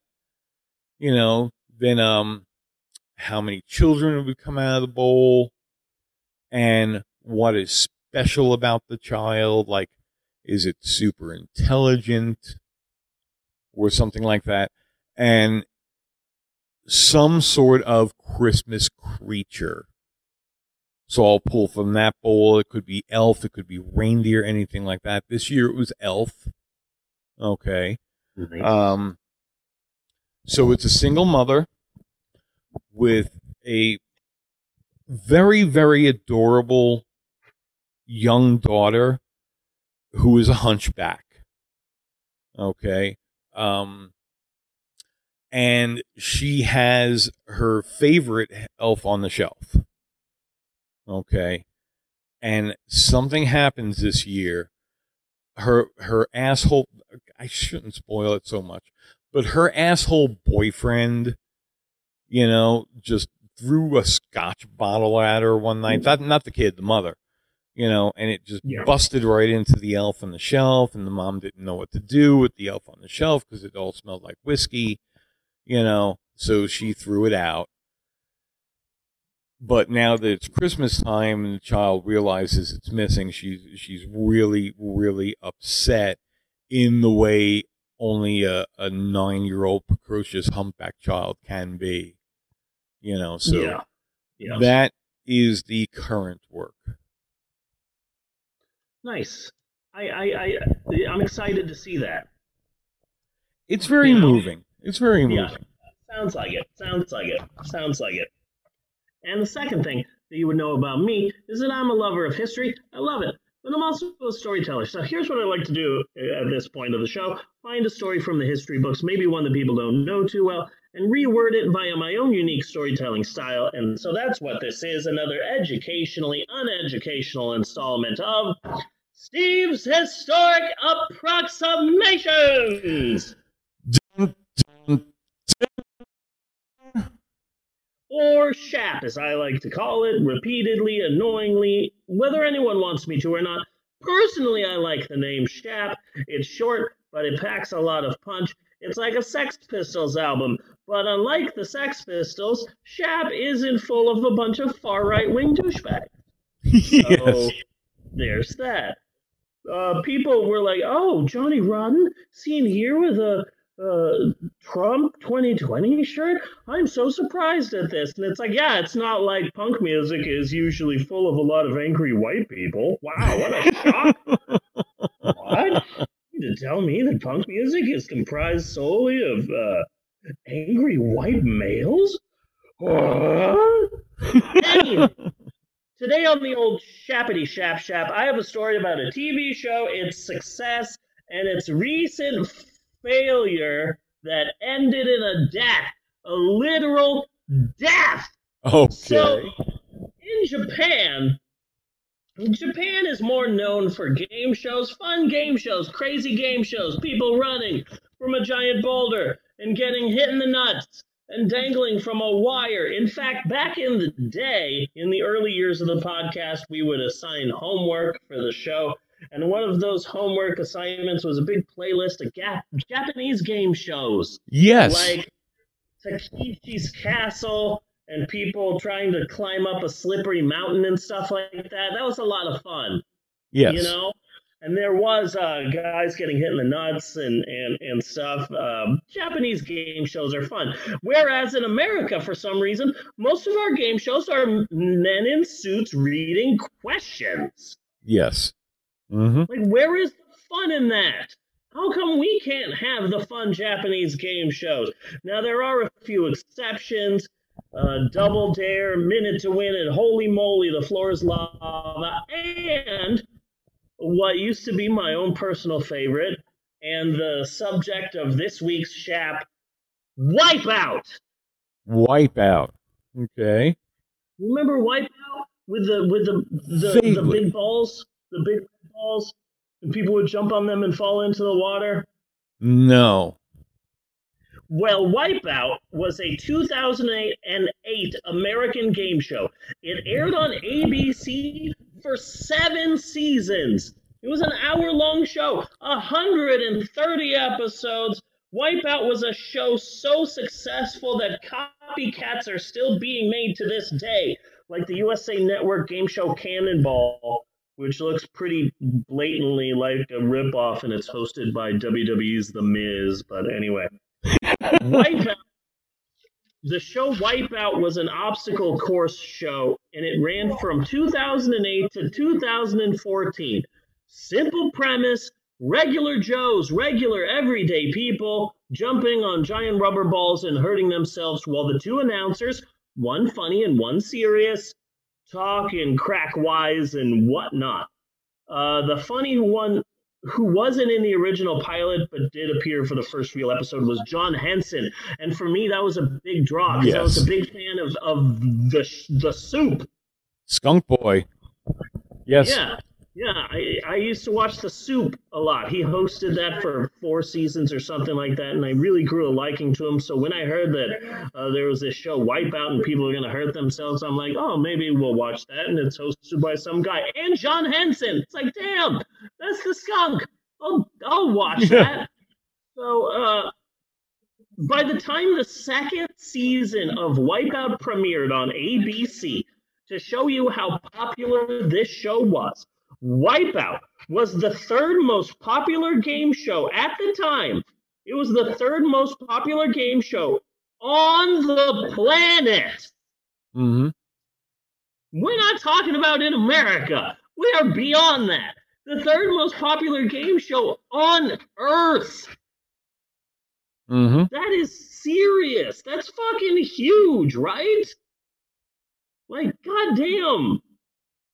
The show premiered in summer of 2008. It was the highest rated premiere of any new summer show. It even beat the popular shows of the time like America's Got Talent and Hell's Kitchen. It was such a hit that they released a number of video games and mobile games, and all of which are decent time waste. Who hosted it? Some guy with glasses and John Henson. Yeah, I don't remember that. I remember the name. And I remember a game show called Wipeout. If you saw a picture of it, you might remember. Yeah. If you saw a picture of it, you might remember. So here's the question that I was wondering, that I have wondered for quite a long time. If this show was so huge, if at one point in time it was the 3rd most popular game show in existence, then how come it isn't available to watch like anywhere? It's not on Netflix, it's not on Hulu, it's not on Amazon. If it's so popular, such a huge ratings hit, then why can't I see it? And sometimes you'll go, oh, look at this, Wipeout is on Netflix, and you'll watch it, and it's some British guy. And it's like, why? What the fuck am I watching? Well, here's the thing. ABC and Wipeout did something really smart here. Really clever. So Wipeout was such a hit that all these countries are like, hey, ABC, we are Argentina. The entire country is calling you. We are all of Argentina. And we've heard about your show Wipeout, and it sounds like a lot of fun. And here's a small amount of money. And we want the broadcasting rights to broadcast in Argentina. And normally that is what would happen. You know, ABC would say, okay, well, we will take this money and you've got the broadcasting rights and you can broadcast Wipeout in Argentina. But what Wipeout did was different. What Wipeout said, hey, Argentina, you can give us a small amount of money. We'll give you these episodes. But if you give us more money, how about you do your own Wipeout? Okay. So they did that. So instead of getting a small amount of money for broadcasting rights, ABC started selling Wipeout all across the planet. So now there's Wipeout Argentina. There's Total Wipeout on the BBC, Wipeout Australia, and strange fact, there's Wipeout Canada and Wipeout Quebec, which is a French Wipeout, which is different from Wipeout Canada. So there's wipeouts all over the planet now, and that's why it's kind of difficult to find Wipeout, where it's like, hey, we could sell the rights for these episodes of Wipeout to Netflix, but then that will lower the amount of money. So many people will be watching Wipeout on Netflix that will lower the amount of money that we can charge all of these countries. And hey, we might want to do a Wipeout Brazil. So no, Netflix, you have Wipeout.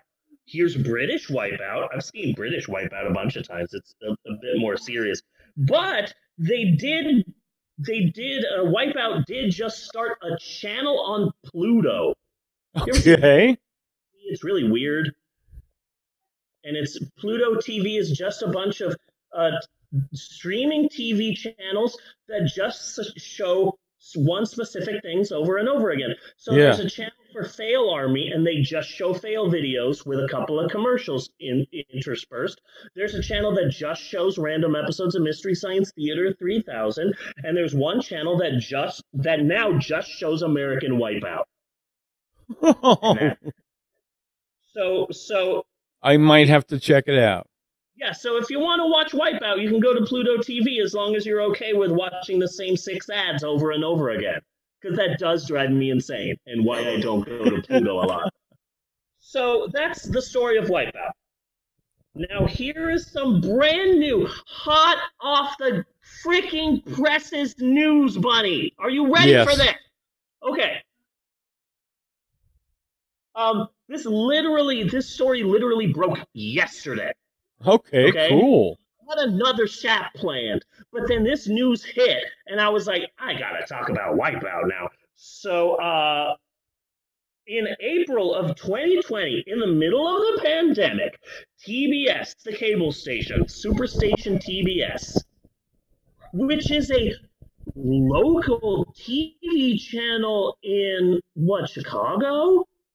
That said, what if we take this local TV station and just put it on cable, and we'll call it a super station.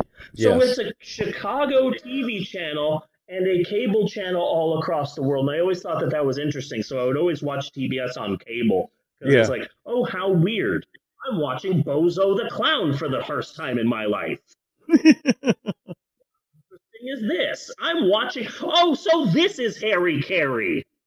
I get more jokes now. That's interesting. Oh, look, Bill Murray has shown up in the broadcast booth of a Cubs game. Okay, that sounds like something Bill Murray would do. I feel like I'm a part of Chicago. So TBS in April of 2020 announced they were doing a reboot of Wipeout.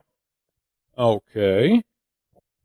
Yeah, so it's a brand new Wipeout with hosts John Cena, sure, and Nicole Byers, who is the only reason to watch the show Nailed It on Netflix. Okay. I do not like cooking shows, but oh my god, Nicole Byer is amazing. She's fucking hilarious woman that just doesn't take people's shit, and she's a really good reason to watch Nailed It on Netflix. And apparently they started filming it because just yesterday the news broke that a contestant on the new Wipeout reboot completed the obstacle course and then fucking died.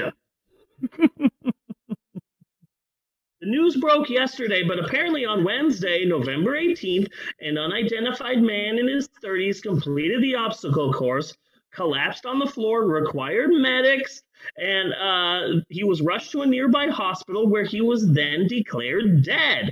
The show stopped production on Thursday and Friday, and they had already planned to take the week of Thanksgiving off, and that's it. That's all the information that we know. They haven't released the guy's name or why he died. Personally, I tried to get a quote from John Cena about this, but I couldn't find him. That guy is hard to find. Really? No, his catchphrase in the WWE was, "You can't see me." Oh. So that was sort of a wrestling joke. He would go, "You can't see me." So it's like, hey, that's why they hired John Cena. They're like, oh my God, somebody died. Who's the host of this? I don't know. I can't find him anywhere. It's like the host just disappeared because they just can't see. Where's John Cena? Can somebody tell me where he is? There's no telling now the future of Wipeout. Like, are they still going to do the show? I mean, they could, but it seems like in poor taste now. How far along were they in filming? Are they just going to stop it and not come back after Thanksgiving? Is John Cena without a job? I mean, there's no telling the future of this Wipeout reboot with a death under its belt. But my wife and I had a long conversation, and we think that the death might be COVID related. Something tells me that when the story breaks about this guy dying, it's going to be, "Hi, my name is John. I'm a computer programmer from Boston, and I'm excited to do Wipeout." Okay, John, tell us about yourself. "Well, I got the coronavirus in March, but I defeated it, and now I feel healthy and 100% A-OK, and I'm ready to tackle this Wipeout course." Because scientists are still trying to study, like, the after effects of the coronavirus, because you catch the coronavirus and then you defeat it. Great, but there are long-lasting health effects that they're still trying to figure out. Like I had the coronavirus and now I feel good, but like I'm not going to go run the New York City Marathon now. No, and on top of it, the numbers for reinfection is climbing. So the whole concept of herd immunity doesn't work now. Yeah. So not that it really did previous. Yeah. So I don't know why this guy died. They haven't released that. They haven't released his name or anything about him. But my money is on this guy had the coronavirus. And then he did Wipeout. And then he died. Or maybe he had the coronavirus and he didn't tell anybody on the show and then he died. Because that's also a possibility. Yeah. But that's where my money is on. Anyway, that's the show Wipeout. After this, I'm definitely going to put on Pluto on my TV and watch a little bit of Wipeout. Because, god damn it, it's a fun show. It was basically Holy Moly, but without the golf. That's why I started watching Holy Moly. And I'm like, oh, so it's Wipeout with golf. Okay, I'll watch that. Okay. And now, like, my whole family watches it, and we have a fun time every summer watching Holy Moly, the Wipeout golf show. So I live to see the day the one game show that basically cut through all the bullshit. Okay. It was a very short-lived game show that is what actually replaced Dark Shadows. When ABC took Dark Shadows off the air, they put on this game show called The Money Maze. The Money Maze. And the contestants would be a mother and a father against another mother and a father. And they would put them in a maze and make them run through the maze. And at different spots of the maze, they would get money. Just money. There's $10,000 at stake every time our audience shouts, 5, 4, 3, 2, 1, go! Welcome to the magical mystery of the Money Maze. And now here's our star, the master of the maze, Nick Clooney. Well, this is interesting. And you would get to keep all the money that you found unless you had less than the other family. If you didn't beat the other family, then you lost all your money. Dude, is the host Nick Clooney related to George Clooney? Because I can kind of see it. Probably not. But oh my God, that maze is huge. Look at that. Oh, you actually looked it up? Yeah, no, I absolutely looked it up. This is a huge looking set. Jeez. One thing that I have learned about the internet, a lot of people are fucking obsessed with game shows. So I looked up game show, The Money Maze, and sure enough, like there's a whole freaking Wikipedia about it. Awesome. I haven't seen it since back in the day. So like I haven't seen it since I was like 9. But like there's nothing to... It's memorable because there's just nothing to it. You know? Yeah. It's likely that self-related costs, which included the rental fee for taping at a large studio for several days, and all of the overtime paid for setting up and striking the set and storing the set, played a deciding factor in the show's cancellation. According to the producer, it was, quote, the first game show where the stage crew took home more money than the actual contestants.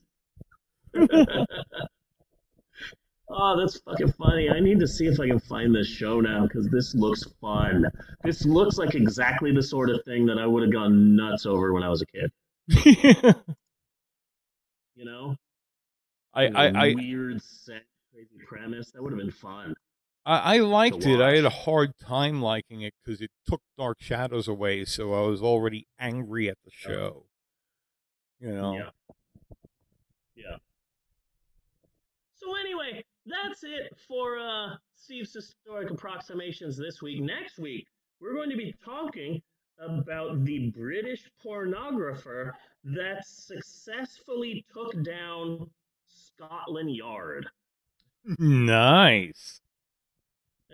And it's like one British pornographer successfully took down an entire department in Scotland Yard. Like, good for you, dude. Yes. Good for you. You were running an illegal business, but damn, you fought the law and you won. Yes, you did. You don't get to say that a lot. So, like, good on you, mate. And cut on that. Bunny! Yes. We still have a movie to get to and talk about and take apart into small, tiny pieces. But before we get to that, maybe we should take a break. Should we take a break? We should take a break. All right. We will be right back with more of the Pope on Film after this.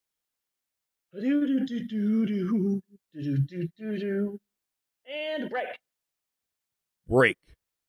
Break. All right. I'm just cutting the sound and I'll be back.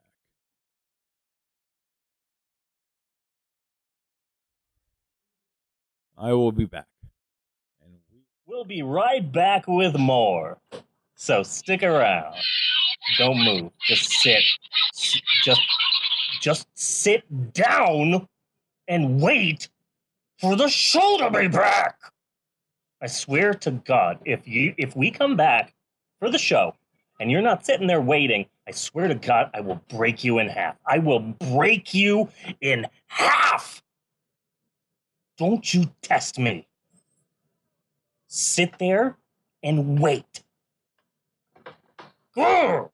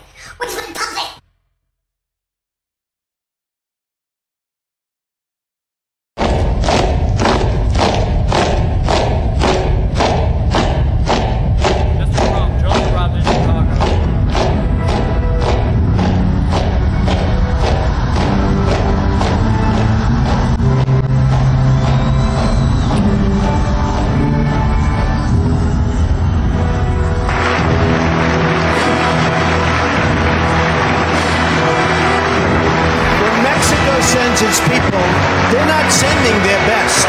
They're sending people that have lots of problems. They're bringing drugs, they're bringing crime, they're rapists, and complete chucker of Muslims entering the United States. I like people. She stepped out and she started asking me all sorts of ridiculous questions. You know, you could see there was blood coming out of her eyes. Blood coming out of her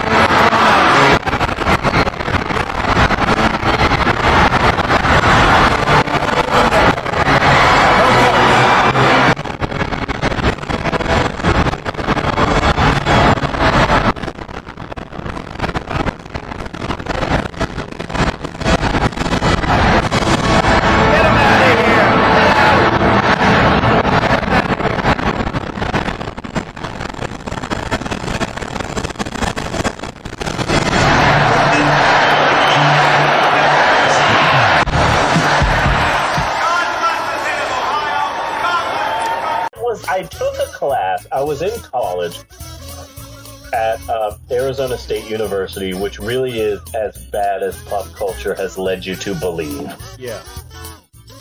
And I went into a class that I just randomly picked, and it was like a American history in the 20th century, and it was just some random class I picked. And I walk into class, and it was so weird because my brother is 4 years older than me, so we were hardly ever in class together. We were hardly ever in the same school together. It was just the period in time where we never saw each other.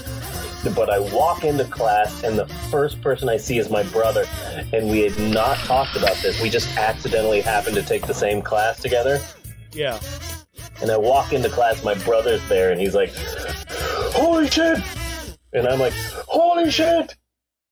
And we took this class, and apparently it was the teacher's first time ever teaching a class ever. Yeah. And he had a hard time with the class, and what he kept saying over and over again is, "Look, we're going to learn a lot of things. We're going to learn a lot about American history, and I know what you're going to do. You're going to take this class, and you're going to do good, but then you're going to forget everything I said. You're going to forget everything I ever taught you. But if you remember one thing, remember this. It's going to be on every test. It's going to be the most important thing. I'm giving you the answer right now for one question on every test you take in this class. But just remember, the most important thing you can remember is that Albert B. Fall was the Secretary of the Interior during the Harding administration, the infamous Teapot Dome scandal." And my brother and I looked at each other and said, "Okay, we're going to have to memorize this, because apparently this is the most important thing ever." And and that was like in the year 2000. That was like 16 years ago. Yeah. And I'm in like a meering 40, and I'm living in Oklahoma, and I have a wife, and I have kids, and I have this managerial job, and every once in a while I'll do story time, and I'll go, kids, we're going to read a story. It's a Dr. Seuss story. You're going to love it. But first, we get to that, I want to talk about a character that you all love. No, I'm not talking about SpongeBob. I'm talking about Albert B. Fall. Do you know who that is, kids? You don't? Well, he's only the Secretary of the Interior during the Harding administration, who was responsible for the infamous Teapot Dome scandal. You keep saying this one fucking... No one has any fucking idea what it means, except maybe Professor Sam Schmeating and my brother. Hey, stick around. We'll be right back with more. So stick around. Don't move. Just sit. Just sit down and wait for the show to be back. I swear to God, if we come back for the show and you're not sitting there waiting, I swear to God, I will break you in half. I will break you in half. Don't you test me. Sit there and wait. Grr.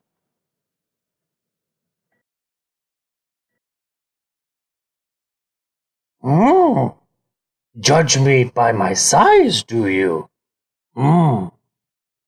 My penis you have not seen. Huge it is. Yes. Suck it you will.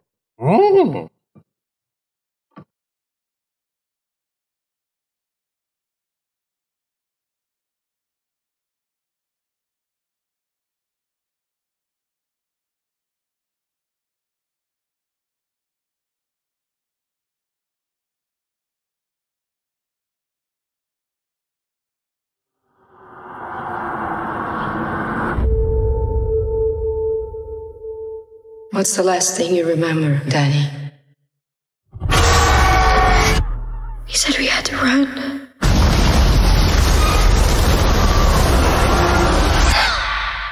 The reason you survived is because you're a very uncommon girl. You're not alone. Not anymore.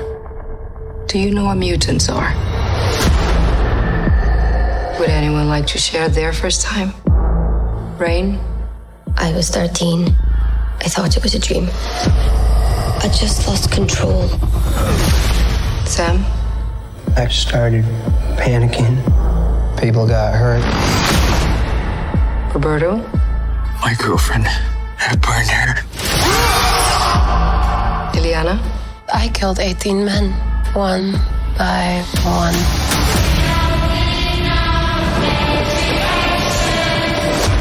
This isn't a hospital, it's a cage.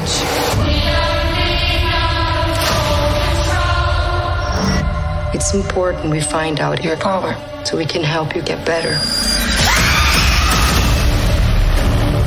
I saw something I don't think she wanted me to see.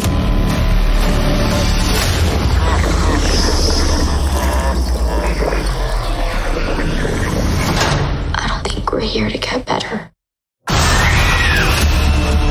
This place takes your greatest fear and makes you live through it until it kills you.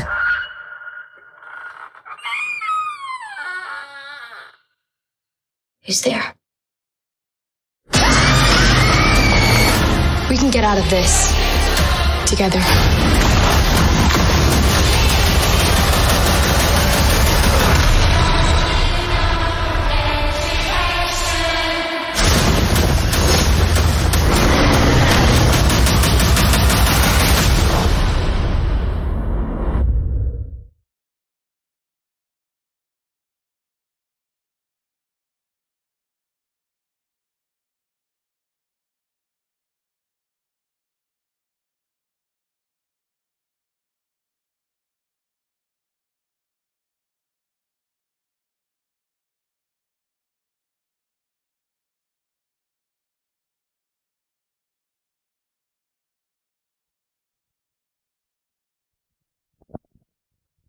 And we're back with more of the Pope on Film.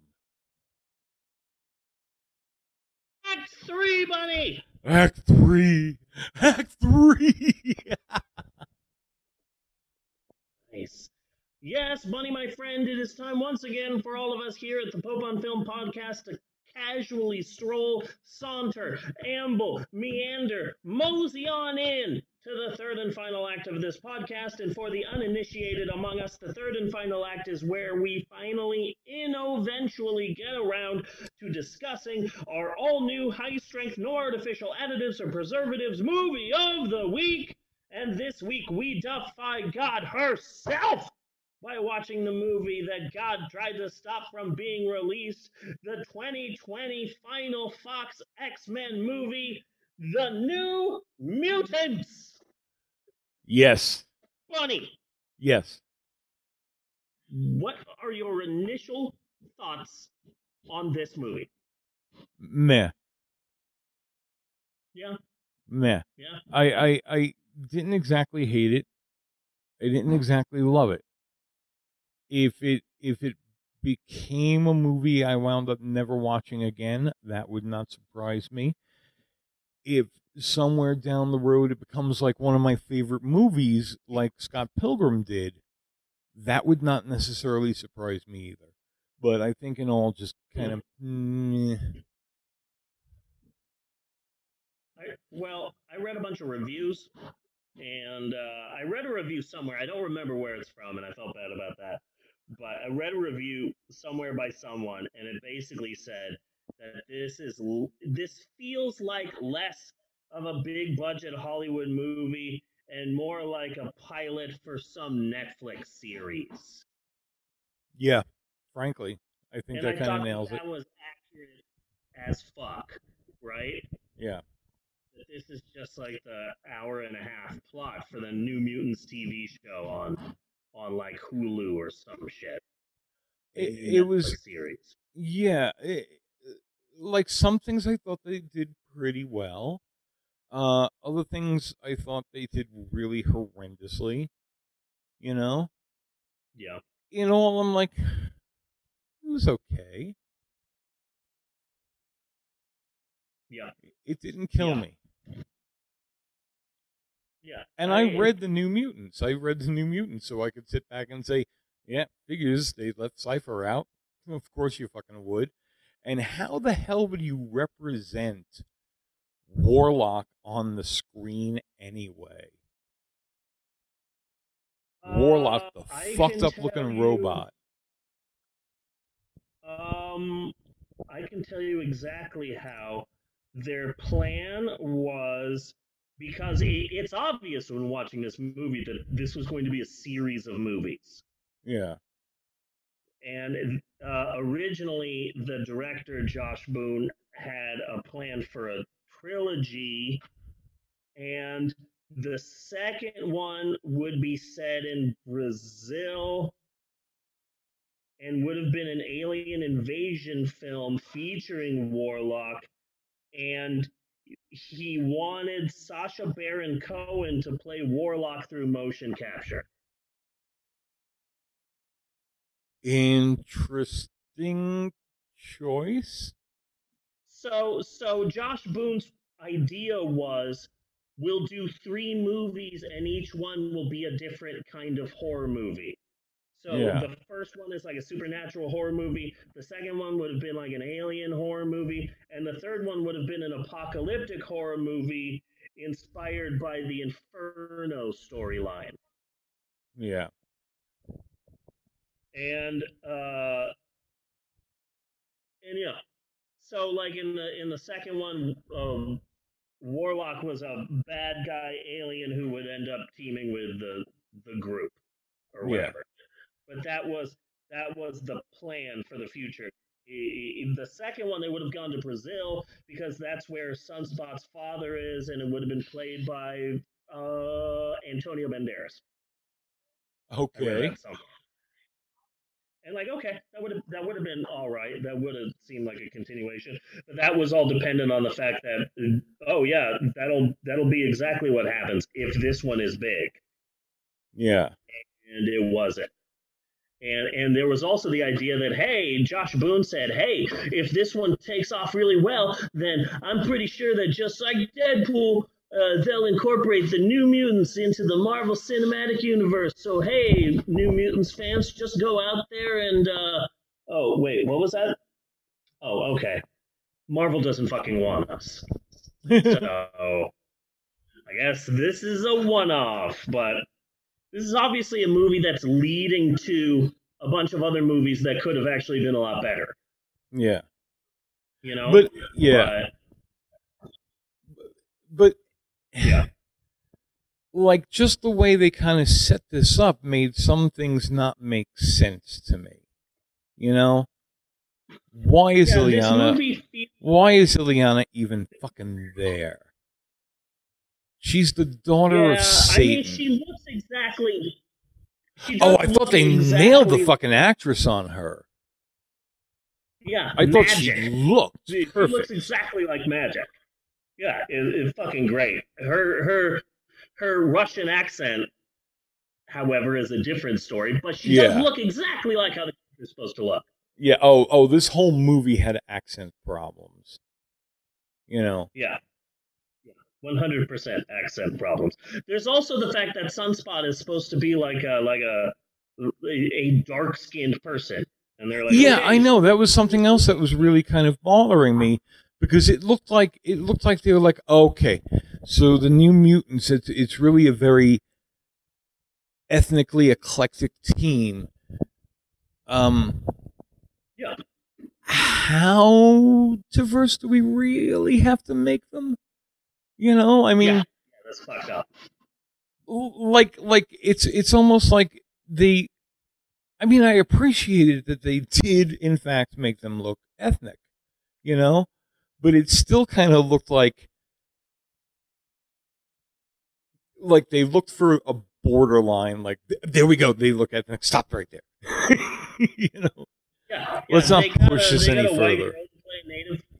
Huh? Yeah, they got a white girl playing Native American girl, and they got like the whitest guy in the world to be Roberto, who is dark-skinned, Afro-Brazilian heritage in the comic books, and they got some fucking nice-looking guy who's lighter skinned than me to be fucking an Afro-Brazilian mutant. So fuck the that. only character from the comics that I actually thought was going to wind up doing better in the rest of the Marvel universe than he did, because he was in he led up the Fallen Angel limited series, if you remember, way back then. Yeah.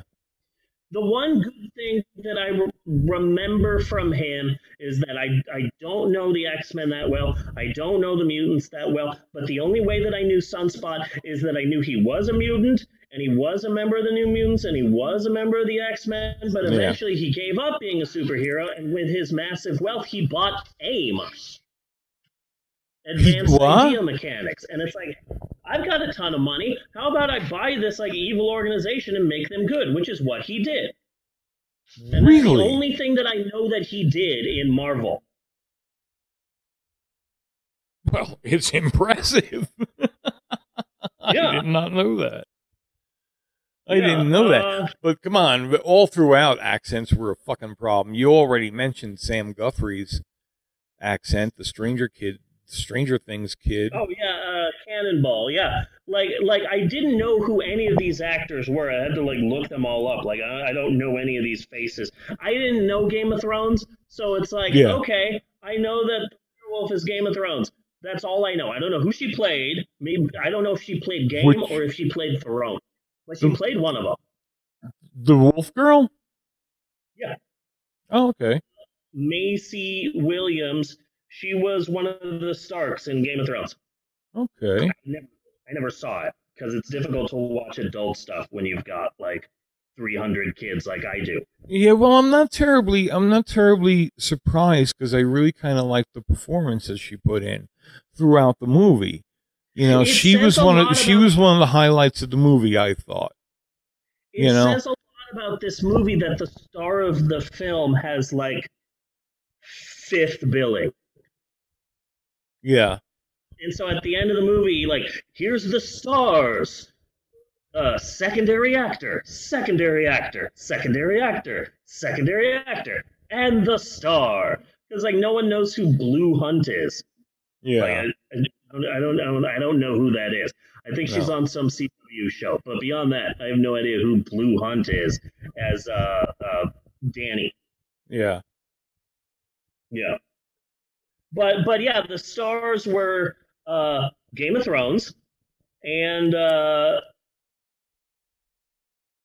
Jonathan Byers from Stranger Things and Magic, who did a really good, who despite her freaking Russian accent, I think she did a really good job, and she looks like the character, and I like the way that they explain the look of like, yeah, I can teleport, but FYI, I teleport by going into like this evil demon hell dimension. Yeah. It's the freaking worst. I like the fact that you got to actually see Lockheed. Yeah. And it's like, oh, she's talking to a puppet. Damn it, I really hope you get to actually see Lockheed, because he's one of my favorite characters. I used to read the original run of Excalibur. I really dug that.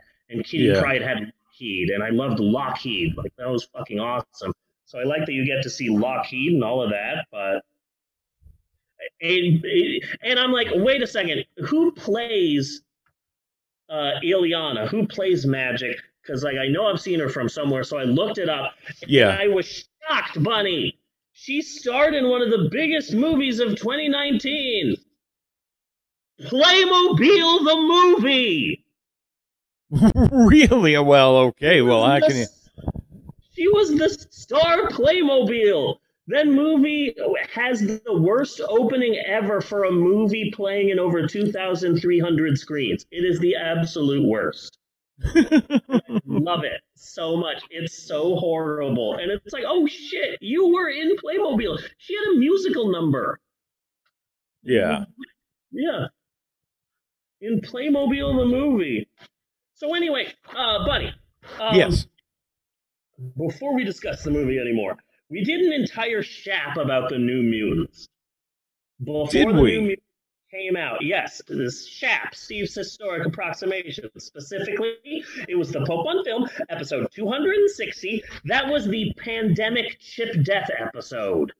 Okay. Where I was like, hey, normally I try and be kind of professional and I wouldn't eat during the podcast, but there's a pandemic and we can all die, so fuck it. I will be eating Lay's potato chips during this entire show. Because it doesn't matter, because there's a pandemic and we could all die. So fuck it, I'm eating chips. It was the pandemic chip death episode. It was also the start of the summer of Fred Willard. An entire summer. Okay. Fred Willard movies, and it was super fun. Bunny, trivia question. Can you tell me the last movie we did before the summer of Fred Willard? Last movie we did before this. See if I can find. Oh yeah, it's right here. Okay. So. Okay. What? Give me a hint. What was the first Fred Willard movie that we did? Harold and Kumar go to White Castle.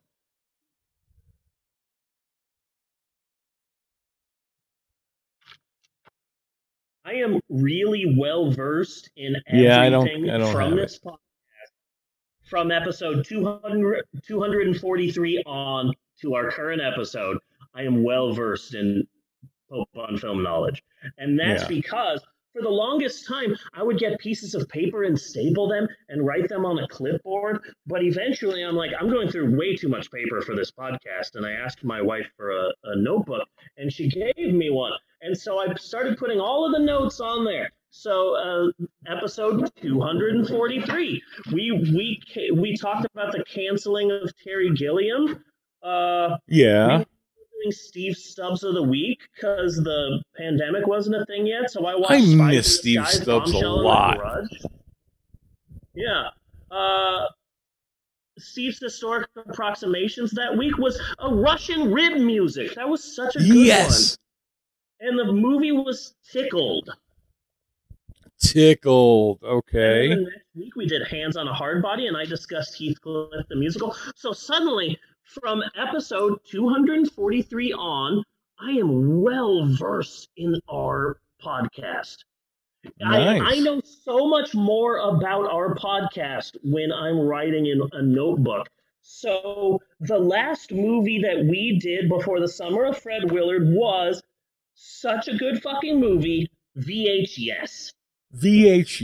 Okay. Loved that movie.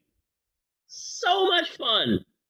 Found footage, 80s, cable music, cable television movie made for about $500,000. Love that film so much. So here's a quick summary of the Shap that we did for episode 260. Okay, so Josh Boone, he's an indie filmmaker. He got his big break with the 2014 teen romantic drama The Fault in Our Stars. It was made for like $5 million, and it made like $300-something million at the box office.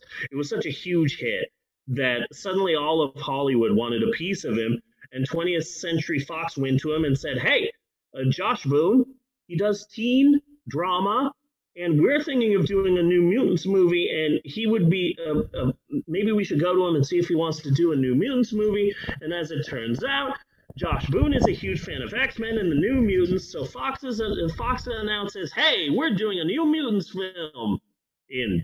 We're starting it right now in 2015, which isn't a good sign. So Josh Boone wanted it to be a dark, gory horror film, and this got the studio scared, but they did say, hey, Marvel fans, New Mutants, look for it in theaters in 2018. Again, not a good sign because it just came out. So they make the movie, and it's done in 2017. Boom. Oh, but wait. The studio says they want to do reshoots, so you still got to wait, fans. But okay, boom. Now we're done. Oh, wait. Sorry, guys. The studio wants reshoots of the reshoots. Okay, now we're done. And Fox shows a preview at Comic-Con 2017, and people are still like, hey, we still don't have a date yet. You promised 2017. Where's the movie? You promised 2017. We got a preview at Comic-Con, but still, it's, June. There's no date. It's August. There's no date. It's October. The year is ending. You promised us New Mutants in 2017. Where's New Mutants? And so finally, Fox says, okay, New Mutants coming out in January 2018. Yeah. And the fans are like, okay, well, you promised us 2017, but okay, guess we got a date now, February 2018. But then, oh, wait, then that means that it'll be in theaters when Deadpool 2 comes out. There'll be like 2 mutant movies, and we can't do that. So, okay, we got to push it again. here's the new date. March or April. Let's say April. April 2018. This will allow us to do some more reshoots of the reshoots of the reshoots, because Fox is scared shitless of releasing an R-rated, gory teen mutant horror comic book romance movie, because this shit's never fucking happened before. Yeah. So this whole time, 2017 to 2018, fans are getting upset, but the studio says, hey, fans, we hear you, okay? We hear you online. We hear you. We understand your frustrations, but hey, it's okay. All of the reshoots that we're doing are just to satisfy you fans and make the movie even scarier and give you fans more of what you want. So don't worry, it's going to be worth it. But then in March of 2018, Disney bought Fox, and while they're going over all of the movies that Fox was working on, they find out, oh, look at this. There were no reshoots. Yeah, okay. Fox did no reshoots for the New Mutants. There were no reshoots. There were no reshoots of the reshoots. There were no reshoots of the reshoots of the reshoots. And no reshoots were ever planned. Fox was just scared to release this fucking movie and kept coming up with excuses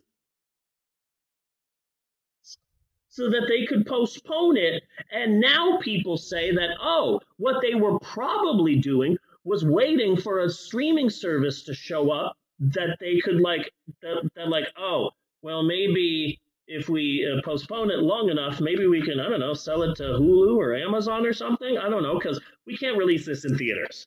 Yeah. So then the fans are like, well, it sucks that we were being lied to for the last couple of years, but hey, April 2018 is right around the corner. You're still going to do that, right, Disney? But then Disney saw the movie and we're like, oh, shit. Okay, now we know why Fox didn't release the movie, because no one will want to see this in theaters. Even New Mutants fans will be disappointed in this. So Disney pushes it to August 2019. And August 2019 comes and goes, and there's no X-Men. There's no New Mutant movies. X-Men fans are going insane. They're screaming. They're having walloping shit fits. And Disney, at the end of 2019, finally says, look, okay, we know that you want this movie, so fine. We will do reshoots, actual reshoots. Sure, it's many, many years now after this movie was made, but we're going to do reshoots. We're going to tone it down, and we promise no more delays, no more screwing over you X-Men fans. We will release this movie, barring an act of God. This movie will come out in April of 2020, and we are comfortably saying this will 100% happen here in December of 2019, where we have no clue of the horrors that will await mankind in 2020. And at this point in time, God stepped in, God, who was played by Alanis Morissette, and she just got tired of watching X-Men, X-Men 2, X-Men Unlimited, X-Men 3, The Last Stand, X-Men Origins Wolverine, X-Men First Class The Wolverine, X-Men Days of Future Past, Deadpool, X-Men Apocalypse, Logan, Deadpool 2, and X-Men Dark Phoenix. Those are 12 X-Men movies, and about half of them are watchable. Yes. So, in a last-ditch attempt to stop the movie, God sent an old-school plague. Yes. Mm-hmm. The coronavirus was 100% sent here by God to stop this movie from being released, hence this episode being a Defying God episode. So Disney released it in theaters. The ones that were open at the end of August 2020, the film cost about $70 million to make. And probably that number was so high due to the shifting release dates and the reshoots. And in a pandemic, the film made about $46 million. So it's not a success. They're not going to do all the planned sequels, which is a shame because the planned sequels might have been good. I would have liked the idea. It's hard to. It's hard to put all of the blame on the movie. Yeah. In that particular case. Yeah. You know, there is a pandemic going on. It's obvious that Josh Boone wanted it to be darker, but then I feel like Disney came along and said, well, what if it's more like the Breakfast Club? Yeah. And so, like, you can tell, like, the part that I hated the most is that, hey, so we've spiked the evil doctor's tea. Now you know what we should do. John Hughes montage.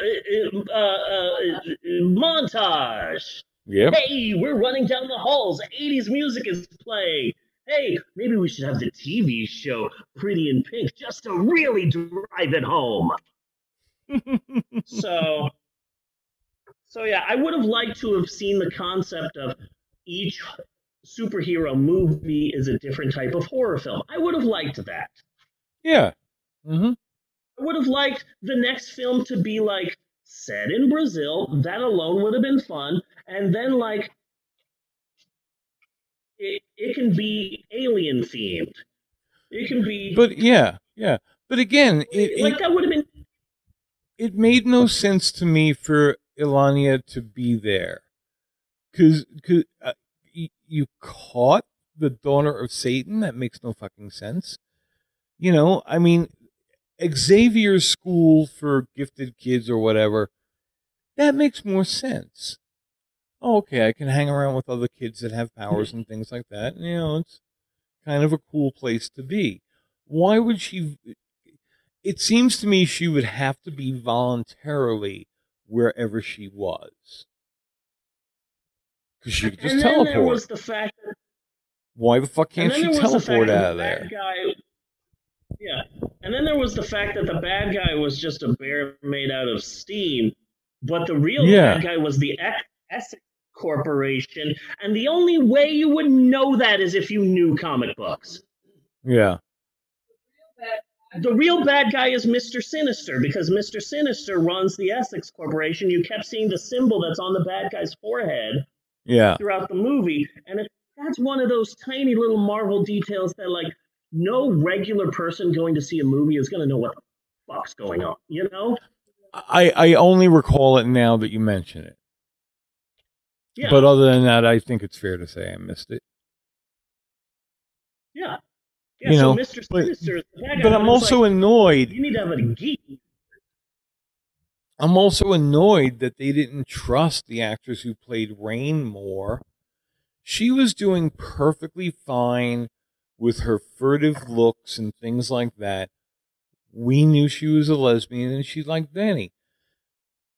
They did not have to do the Willow and I forget her name. I think it might have been Teresa. Scene from Buffy the Vampire Slayer, which was like, she's a lesbian. She's a lesbian. All hands on deck. This child is a lesbian. Oh, let's look at the lesbian.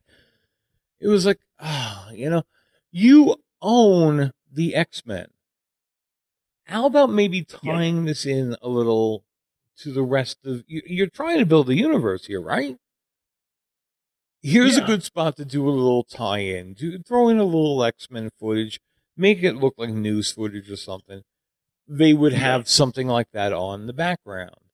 Instead, you put this like annoying... Like, what were you trying to do here? You know? It pissed me off. Just like later on, before everything starts really happening... Yeah. They're watching the Slender Man episode, the Quiet Man episode of Buffy the fucking Vampire Slayer. Like, why are you foreshadowing what you're about to do? Listening its horror impact, you know? Yeah. Yeah. Yeah. You might as well be doing a futuristic sci-fi film and have your characters watching Rollerball. Yeah, exactly. Exactly. Yeah. Yeah. Tying it all together. Yeah. This is basically like if they wanted to do another X-Men film, but they didn't have a lot of money to make another X-Men film, so they just did a bottle episode. Yeah. Oh, look, the X-Men are stuck in a safe. Oh, no, the X-Men are trapped in old school. Yeah. That's what this feels like. It feels like an X-Men bottle episode. Yeah. And also, I don't care.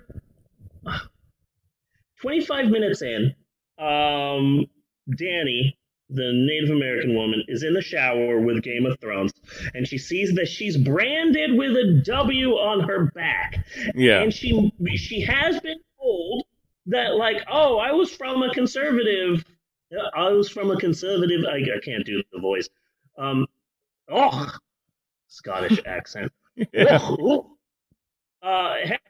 I was from a conservative family, whatever, and they found out that I have powers, and they branded me a witch, and they exiled me. And so you're in the shower with her. You see she's branded with a W on your back. Don't say, hey, pretty cool body art. Shut the fuck up. Put 2 and 2 together and figure out what the fuck happened to her. Shut your... Unfucking comfortable. Read the room, Danny. Mm-hmm. It. Have you figured out what your 2 bears are? My 2 bears are Boo Boo from Yogi Bear, and then the Midsommar bear with Christian inside of it. The Midsommar bear? Those are my 2 bears. The Midsommar bear and Boo Boo. Those are 2 bears. Yeah. My bear is the one from Clan of the Cave Bear, if you ever saw that movie. Nice. And they all get together and they had to wrestle a bear. Yeah, that's one of the many movies my mom shouldn't have taken me to when I was 7. Yeah, and for some reason, I really like Tony the Tiger. Even though I hated Frosted Flakes. I really like Tony the Tiger. My bear. And I don't know, and that shows you how high I am, because he's not a bear. Yeah, no, he is not a bear. No, he's my bear is the same. What's your bear? That's as close as I'm getting. Robin Williams. That's a good bear. That's a good bear. That's a good bear. Good bear. Both my evil. Yeah, bear yeah, that would make in sense. one. Yeah, because of the cocaine. Really combined. You know? Yeah. So, that's fine. Yeah. Macy Williams was in this. She was one of the Starks. Okay. The young girl. Yeah, one? I told you she's my baby assassin. Yeah, there you go. The best character. Oh yeah? Yeah. She's really good in this movie. She is good. She's the only thing I call out to be really outstanding about this movie. Yeah. Well, of course, because she's awesome. I mean, she was outstanding in Game of Thrones. I mean, her. You know what this movie reminded me of, Bunny? In 2009, they released a Star Wars horror novel. Really? Yes. And it was called Death Troopers.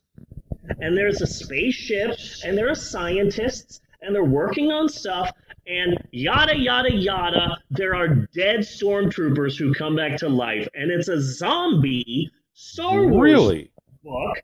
And it's scary and it's gory, and as it turns out, because he's roguish in this spaceship, Han Solo and Chewbacca have been arrested for crimes against the Galactic Federation, whatever the fuck. The Council of Ricks arrested Han Solo and Chewbacca, and they break free, and it's Han Solo and Chewbacca against zombies. And I always liked that, because when you think Star Wars, you think of Star Wars stuff, and it's like, fuck it. Let's have a superhero musical. Let's have a fucking Star Wars horror movie. And I always liked it. Mm-hmm. Yeah.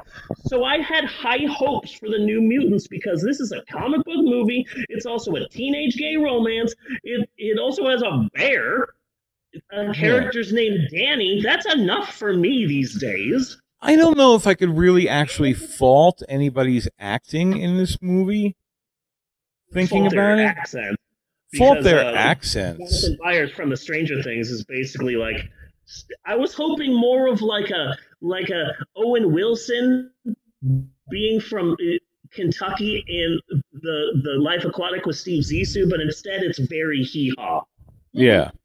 Like, I'm gonna be a mutant. I done burned the paw. Like, fuck you, dude. Mm-hmm. But besides the accents, I don't know. These kids do a pretty good job. You know. Okay. Yeah, I don't find myself actually putting fault on any of the actors or their actual characters. Yeah. I think Lockheed could have used a better lead in, you know? Yes. Yeah. It's just a matter of it all really fell really flat. You know, and Danny being one of the most powerful mutants, so powerful and uncontrollable that we gotta kill her, is really not justified by a big fucking bear. Yeah. The film doesn't feel complete. Yeah. It feels more like a pilot. This movie feels like something that will lead to a bunch of other things, but that's what makes this movie so sad, because it's the last film from the X-Men. The X-Men series at 20th Century Fox basically invented modern comic book movies. 13 films in this franchise now. That's an impressive fucking number. And sadly, like, this would have been a good film if they were planning on continuing the X-Men franchise. And you could have made another movie, and maybe, I don't know, Beast shows up in it. And maybe they make a third one and Deadpool shows up, and they continue this cinematic universe. So what makes this... If they had done that, if they had made more X-Men movies and more New Mutant movies, then this film would have been fine. But as it stands, this will be the last film in the X-Men franchise, and that's just fucking sad. Really? Yeah, because they're stopping this universe, and now the next time you see the X-Men, it will be in the Marvel Cinematic Universe. They just announced now that they are working on a script for Deadpool 3, but it will be an official Marvel movie, which means the X-Men movies are dead. This is the last one, and that's really fucking depressing. Oh, I did when I moved that in, and I forgot to undo it. Oh, what? There's no food there? Baby wants to be on the podcast. So it's kind of sad that, like, this is the send-off that the X-Men movies get. Yes. That entire franchise. That's sad. That is. You know? Yeah. Because that first X-Men movie and fucking Hugh Jackman and Captain Picard basically invented they created the tone for all other superhero movies. Mm-hmm. You know? Yeah. And so the X-Men should have had a big setback, but instead they got the New Mutants, and that's kind of sad. I didn't see why they were so afraid of the Buffy ripoff guys, the faceless dudes. I mean, Smiling Men? Sam plowed through them in a fucking second once he thought of it. Yeah. Like, they were not, like, a credible threat. Yeah, not at all. And the bear was only a credible threat because they told us. Hey, this is a bear. It is an incredible threat. Yeah. Yeah. So, that's all kind of sad. Yeah, I mean, I could see myself seeing this a couple more times and kind of liking it and being like, oh, this is the one X-Men movie that's all weird. Yeah. Like this Logan are the X-Men movies that really don't fit. Yeah. Well, with the others, these are real different tonal shifts, and I might see myself watching this once or twice, but I don't know. I didn't hate it, but I also don't like it. Yeah, exactly. It's kind of where I feel like I'm still kind of happy that there's a New Mutants movie. You know? Yes. Like it's giving me fond memories seeing these characters, even though they're not quite right. But the screenplay and the direction needs a lot of fucking help. Hey, Bunny, while we're recording this, can you see me? Yes. Okay, because I can't see you. I just have a picture of you. Oh. in your purple whatever, so I can't really see you, but I just took out my man bun and a beautiful thing happened. I saw you took the man bun out. What is the beautiful thing? Oh, look at this. It's amazing.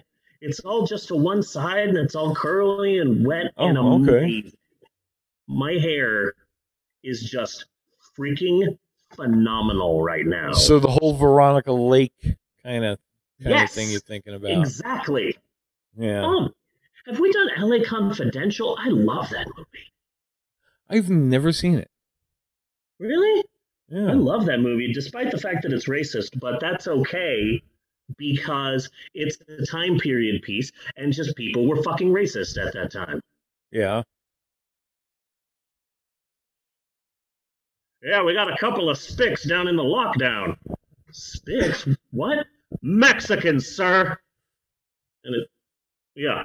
So, but it's a really good movie. It's really good. I really See, like but we it. should have. We Any should film with have. Danny DeVito. We should have known where we were as a country by Dirty Harry becoming such a big fucking character. You know? Yeah. He was racist as shit. In the time period the movie it was playing, it was a current day movie. And white people fucking loved him. Yeah, like it seems like every generation or every couple of years, there's that one movie where, hey, if you're a fan of this, it says a lot about you. Yeah. Oh, I just spent $80 to get the special limited edition Blu-ray of Joaquin Phoenix's Joker. And it's like, oh, okay. Yeah. I can surmise a lot about your character now. Yeah. Mm-hmm. And I bet you're a big fan of Michael Douglas's Falling Down. Uh-huh. Is that what it was called? Falling Down? Where like the white guy who's been pushed too far. And yeah, okay. Yeah. You own a couple of Punisher stickers. I didn't like that movie because I didn't feel like he was pushed near as far as he should have been. Yeah. And that's all I remember about that movie. That I didn't like it, and that was why. Yeah. But anyway, that's it for the New Mutants. I feel like we probably talked about it more than we should have, but yeah, there's other things. Like there's other things to say, I'm sure, but like the movie itself, they're not worth saying. Yeah. Hold on a second, buddy. Amber, I had Mom put my hair in a hair bun, and I've had a hair bun throughout the entire podcast. I just took it off, and I am beautiful now. This is like when Squidward has like the sculptured face. I love this hair. This is who I am now. This is my life. Oh, Come here. I didn't take anything off. Awesome. Oh, that's fine. That's fine. That's fine. I've been okay with keeping things on burgers lately. Oh, funny. Yes. Let's talk about next week. Look, Bunny. I know it's 2020. I know the year has been hell. I know that time means nothing. The weather is strange. We have a president who lost the election who refuses to admit that. We're in a very strange time right now. And so I've been putting it off. I have been putting it off. I've been avoiding it. But I don't think I can put it off any longer. We have to start the Christmas season. Yes. Yes, we do. But I thought, let's try and make it fun and interesting and different. Let's make it as different as 2020 has been. Okay. Let's try and go for something different. So I've picked some movies. I don't know if they're good. Oh, one of them, I just combined 2-hour-long TV Christmas specials. Yeah. So it's just an hour and a half of 2 Christmas specials, but we're treating it like a movie. Okay. But that's later, because that one's going to be really fun. But that's later. Well, we also have Santa and the Ice Cream Bunny, of course. Of course. Yes, of so course. That leaves us with 3. Yeah. So, I thought let's start off light. Okay. So next week we will be watching, and this will be definitely a first time for me, a 2018 Sci-Fi Channel Christmas movie. Okay. Already, you should be prepared for this. Called Santa Jaws. Santa Jaws. Okay. Yes, it's about a young boy who who draws a monster who comes to life. It is a shark who wears a Christmas hat, a Santa cap on his fin. Okay. And starts killing people. And I believe, if I'm not mistaken, I might be mistaken, I believe he also has a candy cane for a horn that he uses to stab people with. Interesting. And I figure if we're going to start with a Christmas movie, this one's right up our alley. Hey, it's better than A Christmas Carol or whatever the fuck that trailer trash movie was we watched that year. I think I picked that one too. Redneck Christmas Carol. Yeah. Have we ever done a Christmas Story? I don't think so, no. Have we ever done Santa's Sleigh with Goldberg? Oh, yeah, I was thinking about doing that movie too. A Christmas Story, I remember loving it when I was a kid, but now that I'm an adult, I can't stand that fucking movie. Like, I don't think I've ever actually seen that movie straight through. Really? But I do believe I probably have seen all that whole movie in like 5 to 10 minute increments as I was channel cruising. Yeah. Because I feel like everyone has seen like the woman's stockinged leg as a lamp. And Yeah. like everyone has seen scenes of it. You'll poke your eye out and all of that. But when I was a kid, I loved it, and I cannot watch it now. It is unwatchable for me. It's just so fucking me. But maybe we'll do that too. But we're starting off light. We're doing Santa Jaws. Yes. That's next week. Okay. We will also be talking about the true story of the British pornographer who successfully took down Scotland Yard. Nice. And I will have some ideas for our 300th episode. But Okay, that's cool. next week. Now that I'm looking back at this week, the highs and the lows. Jonathan Byers from Stranger Things, Game of Thrones, John Cena killing a guy, leaving open pits for animals to fall into. I gotta say, what's his nuts? Speed Racer. I gotta say, I think this has been a pretty fun episode. It's been a pretty good episode. This has been a damn good episode, if you ask me. Good, because I felt the same way, but I didn't want to, you're the person who makes that distinction, not me, and I didn't want to step on your toes, but I 100% agree. I think this has been a damn good episode. Yes, I concur with your assessment, good sir. So until next week, I am Bunny Williams. And I am Reverend Steve, and on behalf of Bella and Natasha and Amber, especially Bella, I gotta say thanks for listening, and we will see you next week, you godless heathens. See you next week. Hey, stop. I took the man bun out, and now I'm a beautiful person. It's like when Squidward had the sculpted face. Yeah? Yeah. I am beautiful now, and I love it. This is how I'm going to look from now on, is this hairdo. All right.